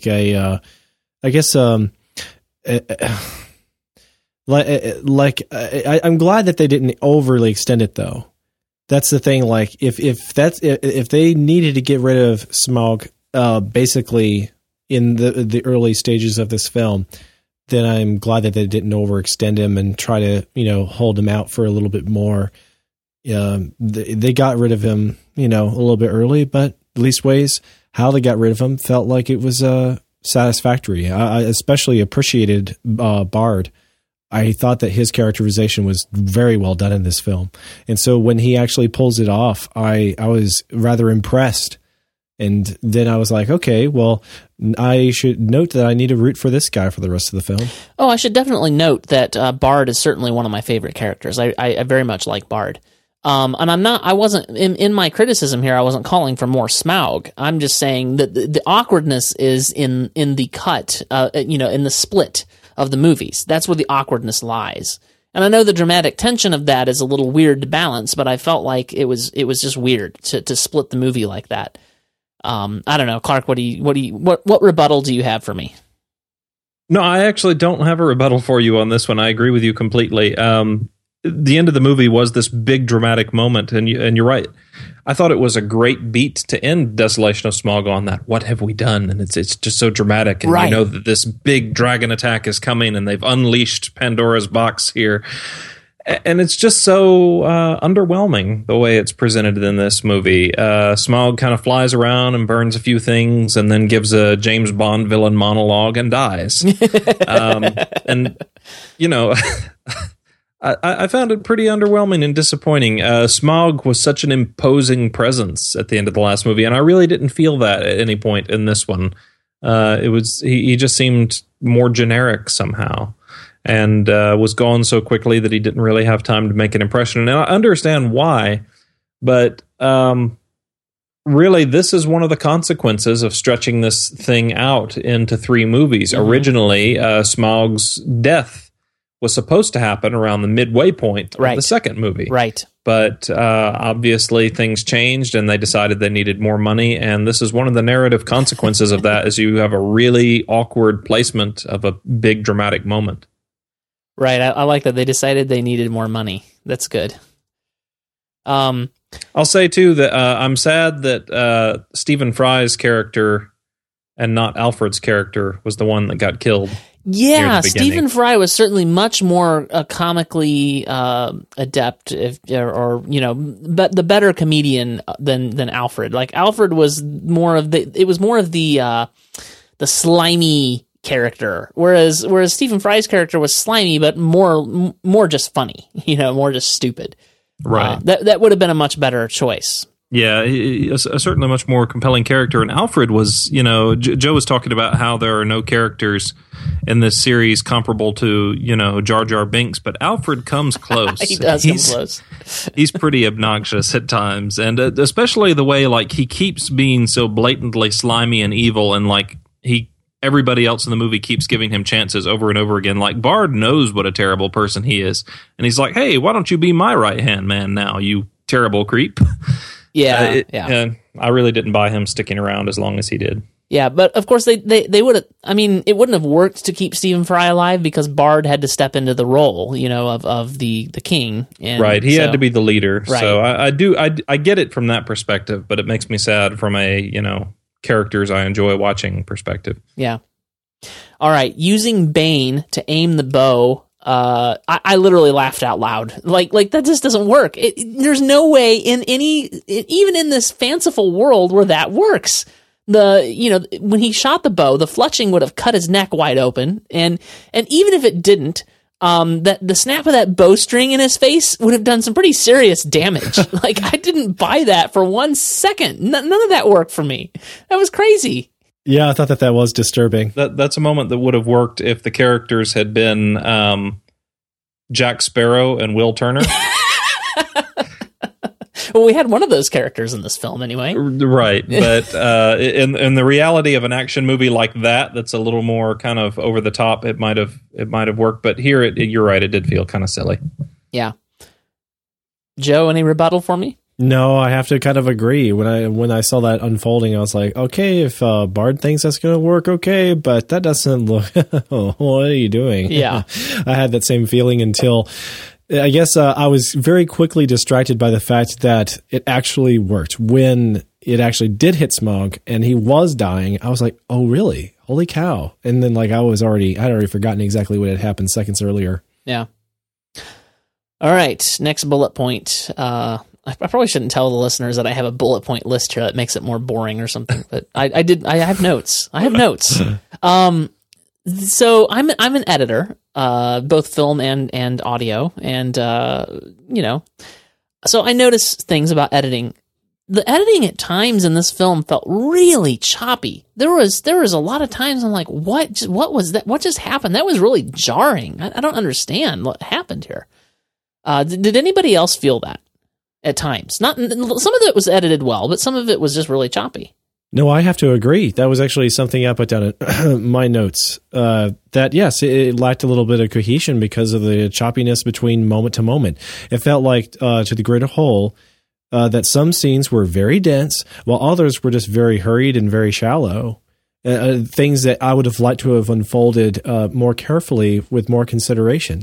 For instance, the Battle of the Five Armies is incredibly detailed as it follows the essential events of a few characters, but then for others, they just seem randomly tossed in strange edit points. Yeah, I mean, there's that for sure, but what I'm talking about also encompasses more, like we would call them in the biz jump cuts, because they don't cut. These two scenes, literally, these two frames do not cut one to the other. They feel jumpy. They feel cutty. And you can use that sometimes to achieve certain effects, but in a storytelling setting, you very rarely use jump cuts to tell your story because they're jarring. They're disconcerting. You might use, you'll notice a lot of times jump cuts are used in a scene where they're trying to show somebody is like going mad or crazy, or they're jittering the camera and they're doing these weird effects, and you'll cut to different jump points where maybe you're different zoom levels, or just, or he's at different points in the frame, or it's obviously there's time elapsed. Those are the sorts of things that jump cuts work well for. But there was a lot of in this film jump cuts that just felt like, what in the world? That didn't make any sense. I don't understand what happened. And it was really, I was just trying to figure out if normal people would notice it, or if only I was noticing it because I'm an editor. But it just felt very jarring. Clark, did you notice anything like that? Yeah, it struck me more, actually, during some of the earlier sequences of the movie than it did during a lot of the battle stretches. Yes, I would agree with that, actually, yes. But yeah, it again, another thing that, sometimes is very, very good, but not as consistently as you would like, much like the visual effects. And I don't know, with this whole series, much as I've enjoyed it, it feels like the Peter Jackson who gave us Lord of the Rings only shows up, 50% of the time. Yeah, what happened to that, super detail-oriented, person who gave us Lord of the Rings? Like, it feels like he really he was sort of phoning it in for this. Right, and I mean, he's still in there. Like, when he hits his stride in these movies, you can see it, but it's just not that rock-solid consistency that we had before. Yeah, I would agree.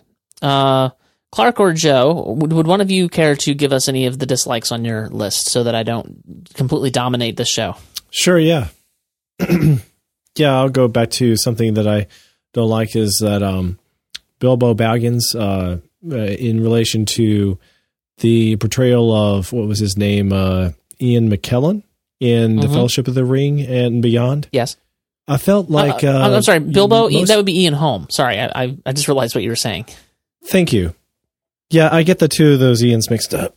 It's easy to do. Okay, so Bilbo Baggins, portrayed by Martin Freeman versus Ian Helm, was not very consistent.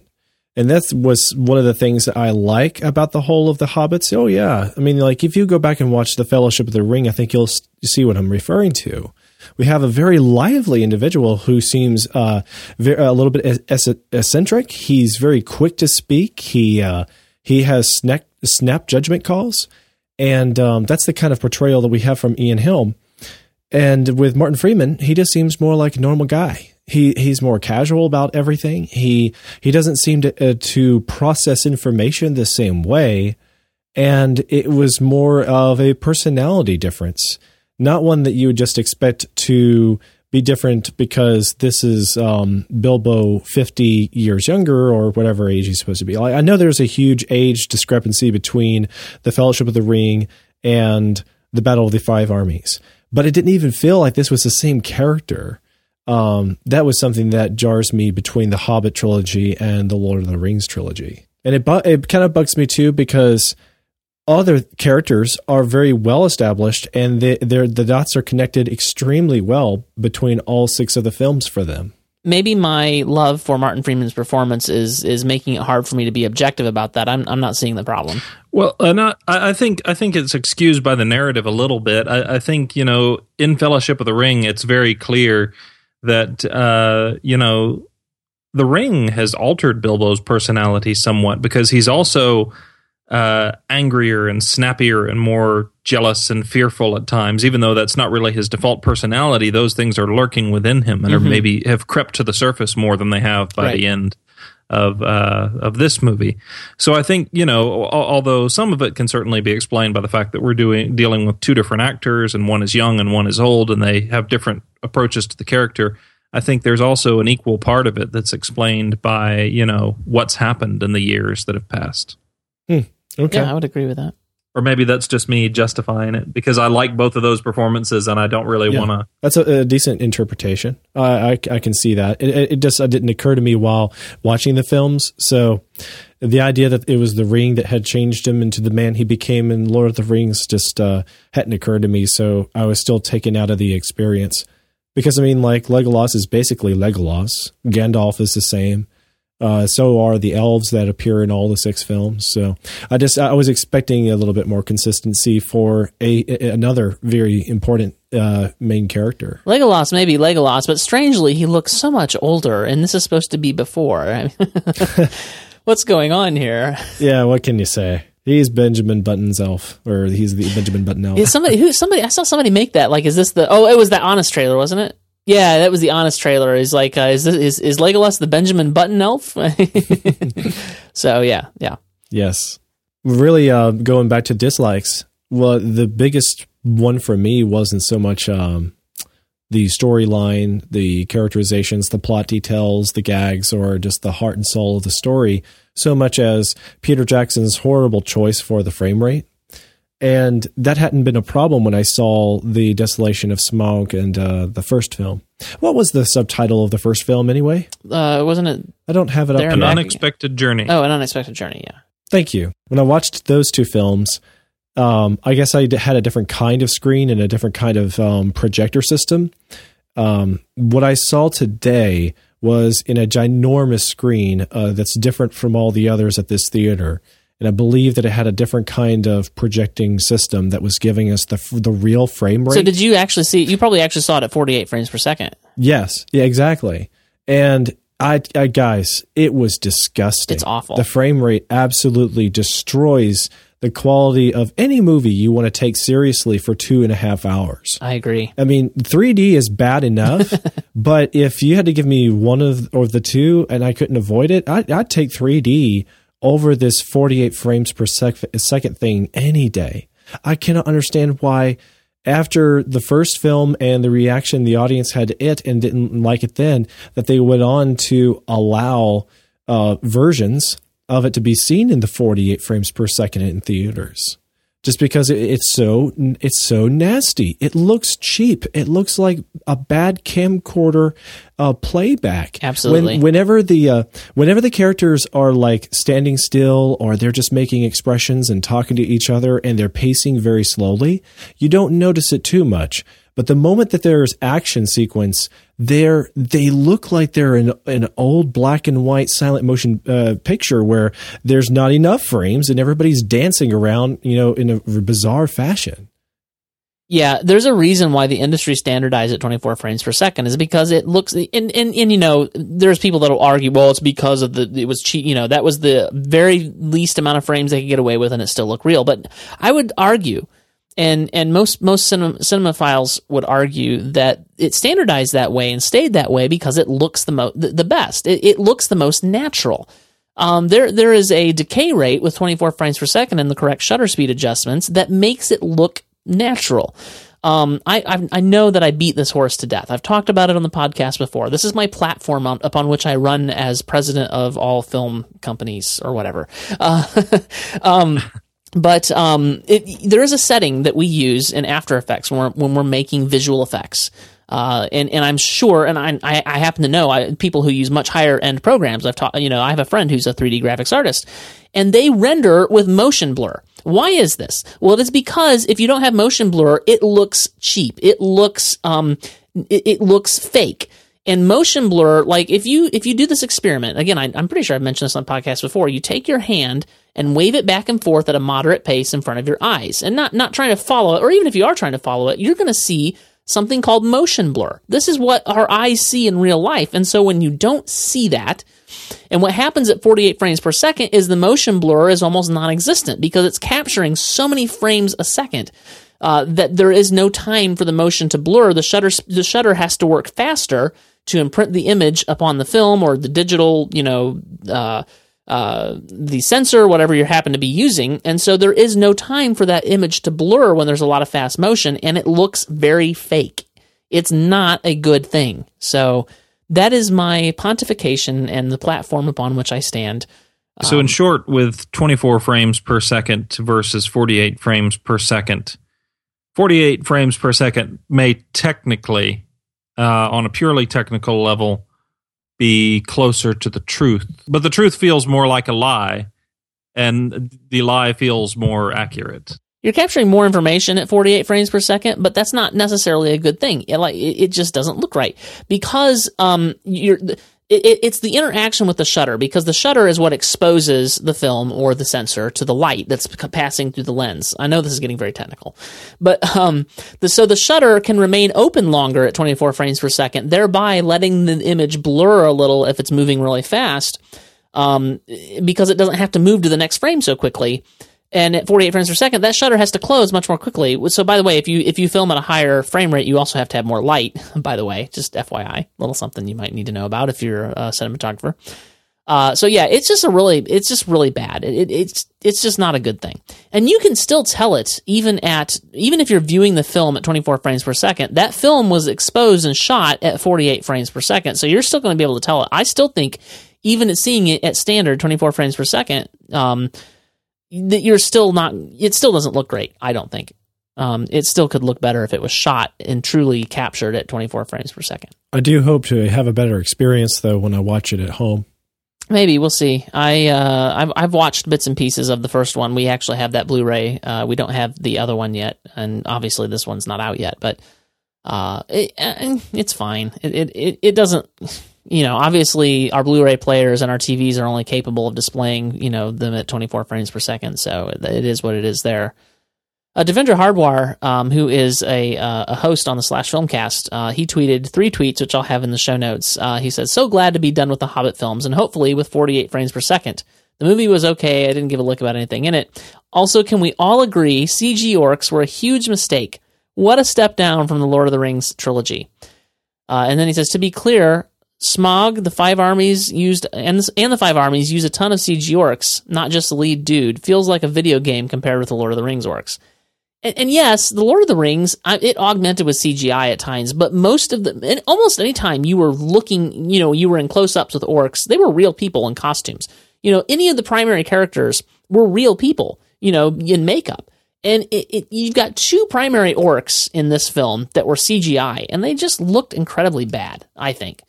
And all the battles felt really cheap because, they didn't take the time to go out there and get the big sweeping shots of real people in New Zealand. It was really frustrating to me.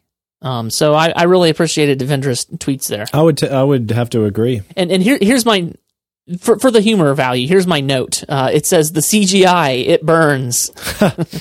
Ironically, one thing I noticed about the other 2 films versus this one, this one I saw in 48, was that Azog, the primary point of contention for the CGI characters, he actually looked really believable and realistic in his motion in this portrayal at 48 frames per second, whereas he didn't look very well on the other 2 screenings I'd seen, and from the viewings I've had of the movies at home. And this is kind of jarring to me, but going back to my complaint about the 48 frame rate, is that my only problem was with human beings, the actors' motion. But any of the CGI characters looked really good. Interesting. And I don't know why that is, but they didn't look like they were, they didn't look like they were worse. They looked like they were better off than a lower frame rate. Maybe, and this is, requires more technical knowledge than I have, but maybe somewhere in this is the root of the problem of, why the visual effects look so inconsistent in these movies. Yeah. Your contention would be that they were mastered for 48 frames per second and therefore look bad when we go to see them in standard. That it's a possibility, especially if that's what Peter Jackson is looking at the majority of the time, and I would imagine that would be. I saw the second film in 48 frames per second. I actually, unfortunately, saw it a second time in 48 frames per second. The first time I saw it in 24 frames per second. And I didn't think that it looked any better, but that was just me. And I was very tired when I saw it the second time because my wife really wanted to see it in 48, and so I went with her, and it was late, and it was the only time we could do it, and I think I even fell asleep during part of it. But I didn't think that anything about the CGI looked any better, but that was just me. And it's certainly a valid possibility. I just think that he's focusing on the wrong things if that's the case. Very possible. Another complaint that I had, and here's my note: the Force is strong with Legolas, and this would be, obviously the most primary example of what I'm talking about would be when he is climbing up rocks that are falling. Like, that's not even possible to do.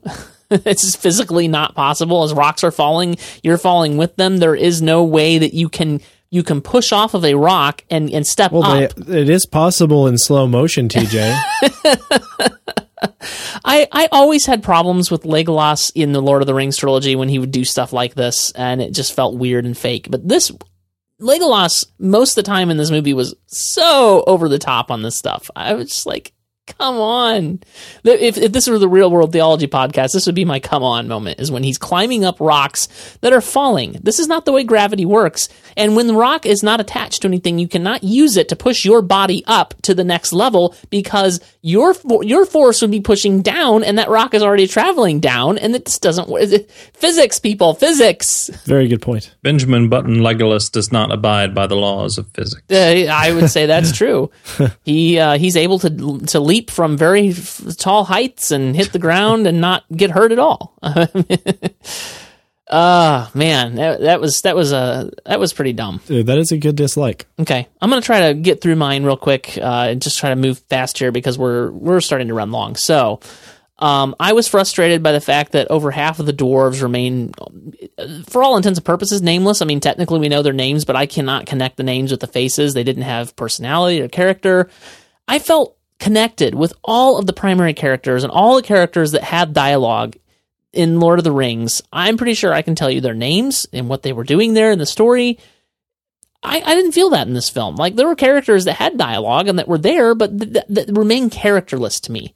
And I don't understand how that's possible in a film that got stretched into 3 films, and there's less material, and so there's more time to focus on these characters, and yet somehow we're less connected to these characters than we would have been in the Lord of the Rings films. That's just really super frustrating to me.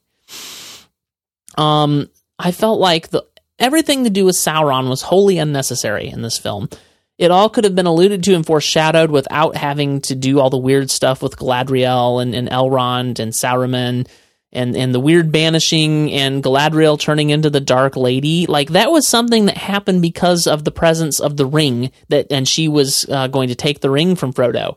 That was not her personality when she wielded the light of whatever it was. I'm sorry, I'm being a bad Tolkien nerd here. And then Elrond and Saruman both have rings of power. Why weren't they helping Galadriel? Like, that whole thing was just weird. Okay, giant worms. They kind of burrowed through the ground. Remember at the beginning of the battle with the orcs, and then they were never seen or heard from again. Like, I don't understand why they were even there. They're just worms, TJ. They're not going to fight. Okay. They belong underground. Okay. Bjorn either should have been given more prominence or he should have been cut from this film. And if you're going to cut somebody, why not cut Legolas and Tauriel and actually focus on Bjorn, who is actually a character that was in the book, where Tauriel and Legolas were not. But as it is, he was literally dropped in for 2 seconds, and then we never saw him again. So that was just kind of weird. You know, I was thinking too, I was like, what a cool introduction Bjorn gets here. And then he was gone. My wife is actually, she must be able to hear me from the other room. She's texting me, werewolves are mentioned in the book. Okay. And then, this film, ultimately the battle scenes and stuff, feels a little bit too clean. And that's one of the things that were again, this is probably the same complaint as my CGI complaint, where somehow Lord of the Rings feels real and gritty and you feel there and you're in a real place. And somehow this feels like you're not in a real place. It feels too clean. This is my last complaint, so you guys will be able to get a word in edgewise here. But I don't know. That's where I'm at on that. All right, guys, take it away. Okay, well, my last complaint is a minute one. This isn't a make or break deal, but for all the suspensions of disbelief, there's just one that I do not want to give the film, and it's this situation with Azog where he springs up out of the ice to fight against Thorin. And when you see the movie, you'll know exactly what I'm referring to. It was way over the top. Realistically, there is not a chance that it would be possible for this orc to get himself up out of the ice like that. While other orcs and goblins are just getting like knocked in the head and they die, or slapped in the face and they die, or you slash them across their armor and they die. This guy, he won't die for reasons where he should die. Yeah. And he just all of a sudden takes on like Captain American like super strength for no apparent reason. I thought that was out of place and out of touch for these films. But you have to admit, he is super orc, basically. I mean, this is the guy who had his arm cut off and returns to fight another day. But that's what I thought the Uruk-hai were. And, if you get your arm cut off, you just stuff a big metal sword through it, and just let it be icky there. Like, and by the way, that's another part where that CGI is just terrible. Like, don't you think there would be some, really, ooze and gangrene and stuff coming out of where he's got that steel shoved through his arm stump? I mean, I don't know. It's just too clean. It was cut with a lightsaber. Yeah. I suppose. All right.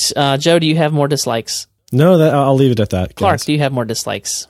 You guys have covered a fair number of them, so I won't really, repeat those since we are running long. I will mention, and I guess this falls somewhere between a like and a dislike, but I wanted to see more of the dwarves. Honestly, they've been, pretty integral characters for the first two movies, and I felt like too many of them were just kind of shoved into being glorified extras in this movie. Yeah. I forget what the dwarves' name is, the one played by James Nesbitt. But I really liked that guy, and he had like nothing to do in this movie.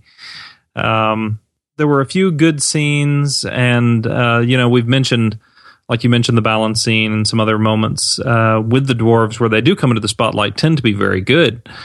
But in general, they felt, and I realize you have 5 armies plus a whole bunch of other peripheral figures to deal with in this movie, so there's not a lot of time, but I wanted more of them. So maybe that's an extended edition thing. I don't know. James Nesbitt played Beaufort. Beaufort. I like Beaufort. All right. We do have some listener questions that we can get to here real quick. Benjamin Curley asked a couple on a thread on Facebook that Joe had going. So Joe, that was your thread. Why don't you tell us the questions? And I actually have an answer for these here, but if you want to answer them, feel free. Yes, I think we should all take a stab at them. I think we've already indirectly talked about some of them. Yes. And so did it feel like Thorin's dragon sickness took him overnight? And I think that we all said kind of yes. But Clark, you made a good observation that he was being taken over by the sickness across the span of the first 2 films and going into this film. And I have to agree, though, a little bit somewhere in between, like with Benjamin Curley and Clark's assessment, that it's unclear. And I actually think in terms of like director's cuts, there will probably be a scene that shows the moment in time where Thorin goes from showing symptoms of dragon sickness to suddenly he's got the full-on sickness. That's something that seems to be mysteriously absent. Like every time that Bilbo starts to have a little weird obsessive moment, compulsive disorder with the ring, we see that transition where he goes from "I am normal Bilbo," "Oh, I have a ring in my pocket." Pockets is that moment happens on screen every time. So. It would be nice if we could get that in this movie, but yeah, it was lacking at least ways in the theatrical cut. I had a little bit more of an issue actually with how quickly he recovered. I realized that a slow, protracted recovery from that process doesn't really work with what the movie needs to do at that moment in time, but it is really sudden, where he just kind of makes that realization and flips the switch and is like, okay, over this. It's just lucky that we had all that CGI to show us what he was going through on the gold floor. You skipped the first question, Joe, that Benjamin Curley asked, which I wanted to address, which was Dane CGI? And I found a Reddit thread. I don't know how reliable that is. Obviously, it's Reddit, so whatever. But the accepted answer, or the prominent answer, is he was apparently made CGI because Connolly, a man suffering Parkinson's disease, could not remember his lines while filming, so the character was created digitally and he was able to do his lines later.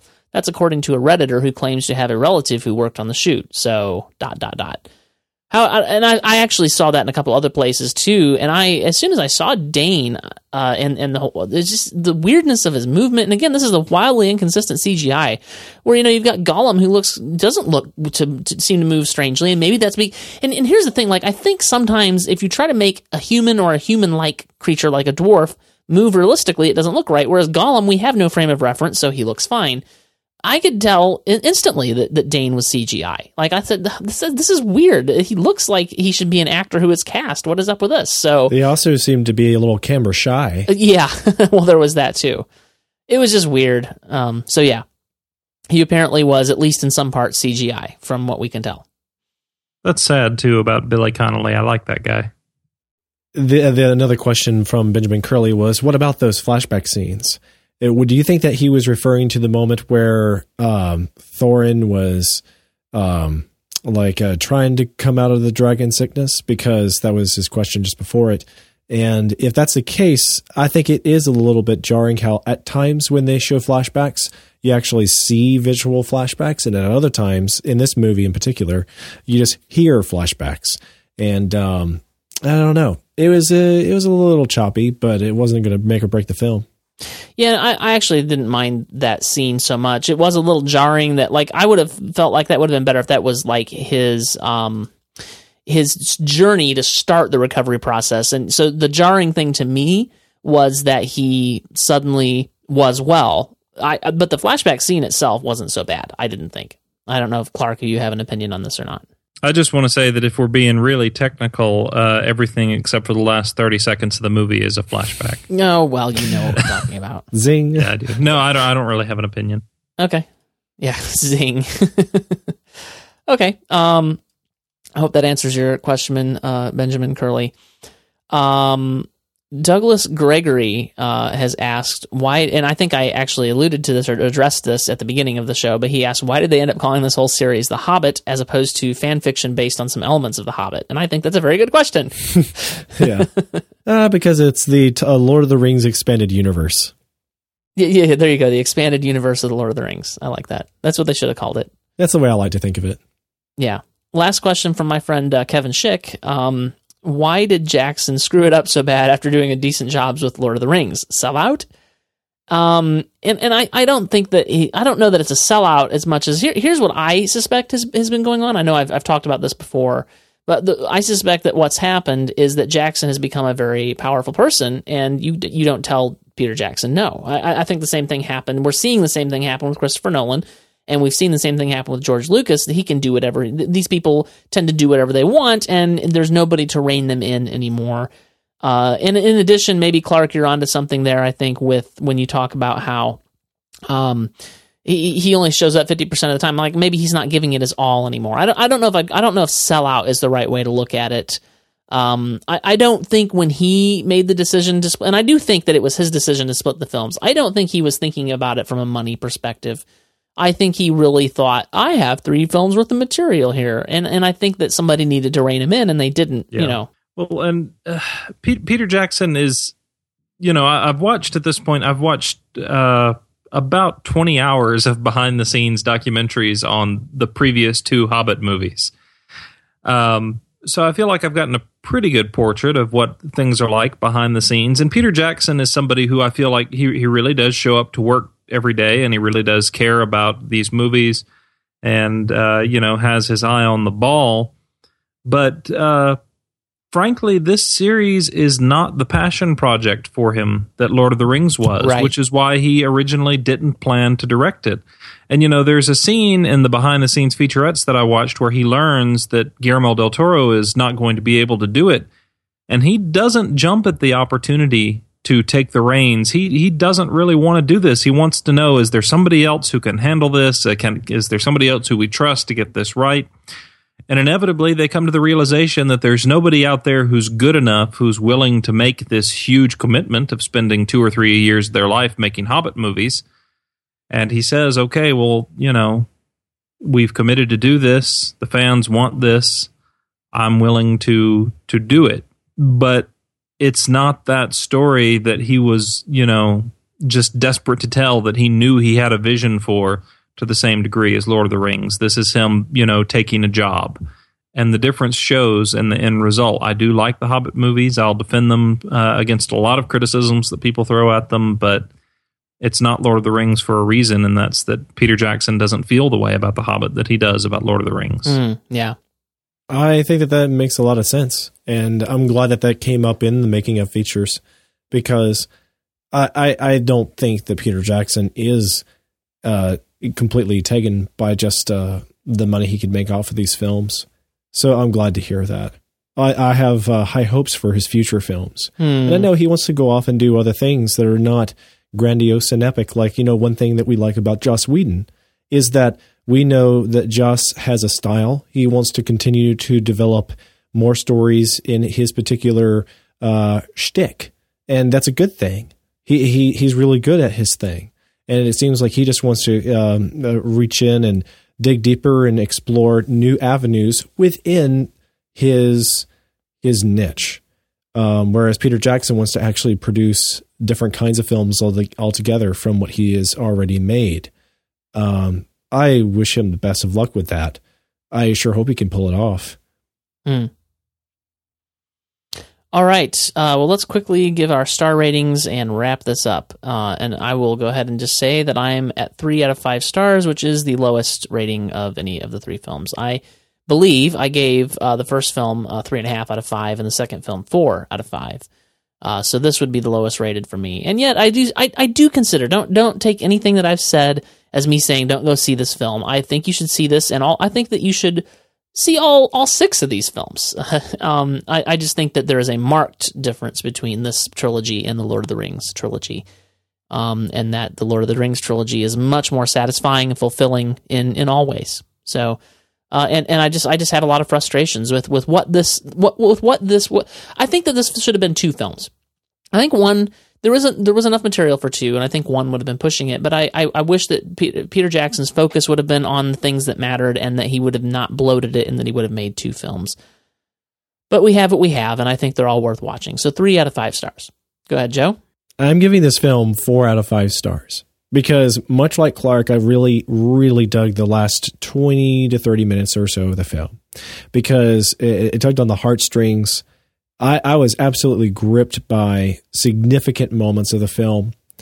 I felt like even though there was some choppiness and it lacked a lot of the muster that we got from the magic, like we heard from the critics' consensus of the Lord of the Rings films, this is still very much a Peter Jackson Middle-earth related film. It's not going to be as good as the Lord of the Rings. But having enjoyed Lord of the Rings as much as I have, and being a dedicated fan to the cause of these films, this was ultimately my favorite of the Hobbit films, and I can't wait to see it again. I'm looking forward to seeing it again. If someone asked me, Joe, would you go see this film tonight? I probably would again. I'd probably watch it again today. Even though it's 10:50 for you. Yeah, I actually would. Just on a Christmas. I'm sure you have the day off tomorrow and everything. So, I'm sure I do too. All right, Clark, lay your star rating on us. I'm going to give it 4 stars out of 5 as well, for the reasons that Joe stated about what I had stated. For the record, what was your star rating of the other 2 films? I remember Smaug was 4.5 out of 5. I do not remember if my rating of the first film was 3.5 or 4 out of 5. It was one of those 2. But I found this a rather satisfying conclusion to the trilogy. Like its predecessors, it had moments of weakness. It doesn't live up to the standard of the Lord of the Rings, but as a conclusion to the 2 stories that have come before it, I found it satisfying and ultimately moving. Well, all of this has really made me want to go watch the extended editions of The Lord of the Rings, of which, by the way, Return of the King is my favorite. But I may have to do that over the Christmas break. You have seen those before, right, TJ? Oh, sure. Many times. Okay, good. Okay, just making sure. Whew, the way you said that, I was wondering. I was going to say, you're in for some treats there. Oh, yeah. No, I love Lord of the Rings. I've seen the extended editions many times. Next week, Joe and I will be talking about our top films of the year 2014. Joe's list may be incomplete or shorter since he was not on the podcast and didn't see as many films as me. I just want to throw that out there. That's a possibility. We'll compile a list of our favorite films. I will be traveling, and we'll just have my simple little USB mic with me, and will not have the capacity to bring on guests, so it'll just be me and Joe next week. So that'll be fun. So in the meantime, between now and then, over the Christmas break, people will want to take their Christmas break and find out where to follow all of us at. And Joe, you're a great guy around, and Clark, people will probably want to keep up with you as well. So Clark, why don't you tell us where people can find you? They can find some of my movie reviews over at dvdverdict.com. They can follow me on Twitter at 365movieguy. There's another project in the works that both of you guys know about that I can't talk about quite yet, but the next time I'm on, I will. But for now, those are the 2 spots. All right, Joe? I am _Joe Darnell on Twitter, and my website is intentionalsensibility.com. And I am TJ Draper Pro on Twitter, and I also have a website. It's called MovieByte.com. That's the website where you're getting this podcast at. So be sure to check out the writing and stuff that I do there. My volume of writing has been a little bit down because of the holiday season, but it'll come back up in the new year, and I'm going to try to write a top list of my favorite films as well, and then we'll talk about that next week. If you want to get the show notes for this episode, they'll be at moviebyte.com/mbpodcast/119. That is where you'll find all the links to the cool things that we talked about, the various times that I mentioned something would be in the show notes. Well, that's where you'll find them at. So you can also share that link with your friends if you want to send them a link to this podcast. And if you would, take the time to go to the iTunes store. If you've never done this before, go to iTunes, open up the iTunes store, and search for MovieByte, and we will be the first thing to come up. So go there and rate us. Give us 5 stars. We would absolutely love that. And get this podcast noticed by those who would care. And with that, we're going to go ahead and say our goodbyes. And also, I'm going to say Merry Christmas to you, gentlemen, and Merry Christmas to our listeners. Merry Christmas to you, too. Thank you, TJ. Merry Christmas. Bye.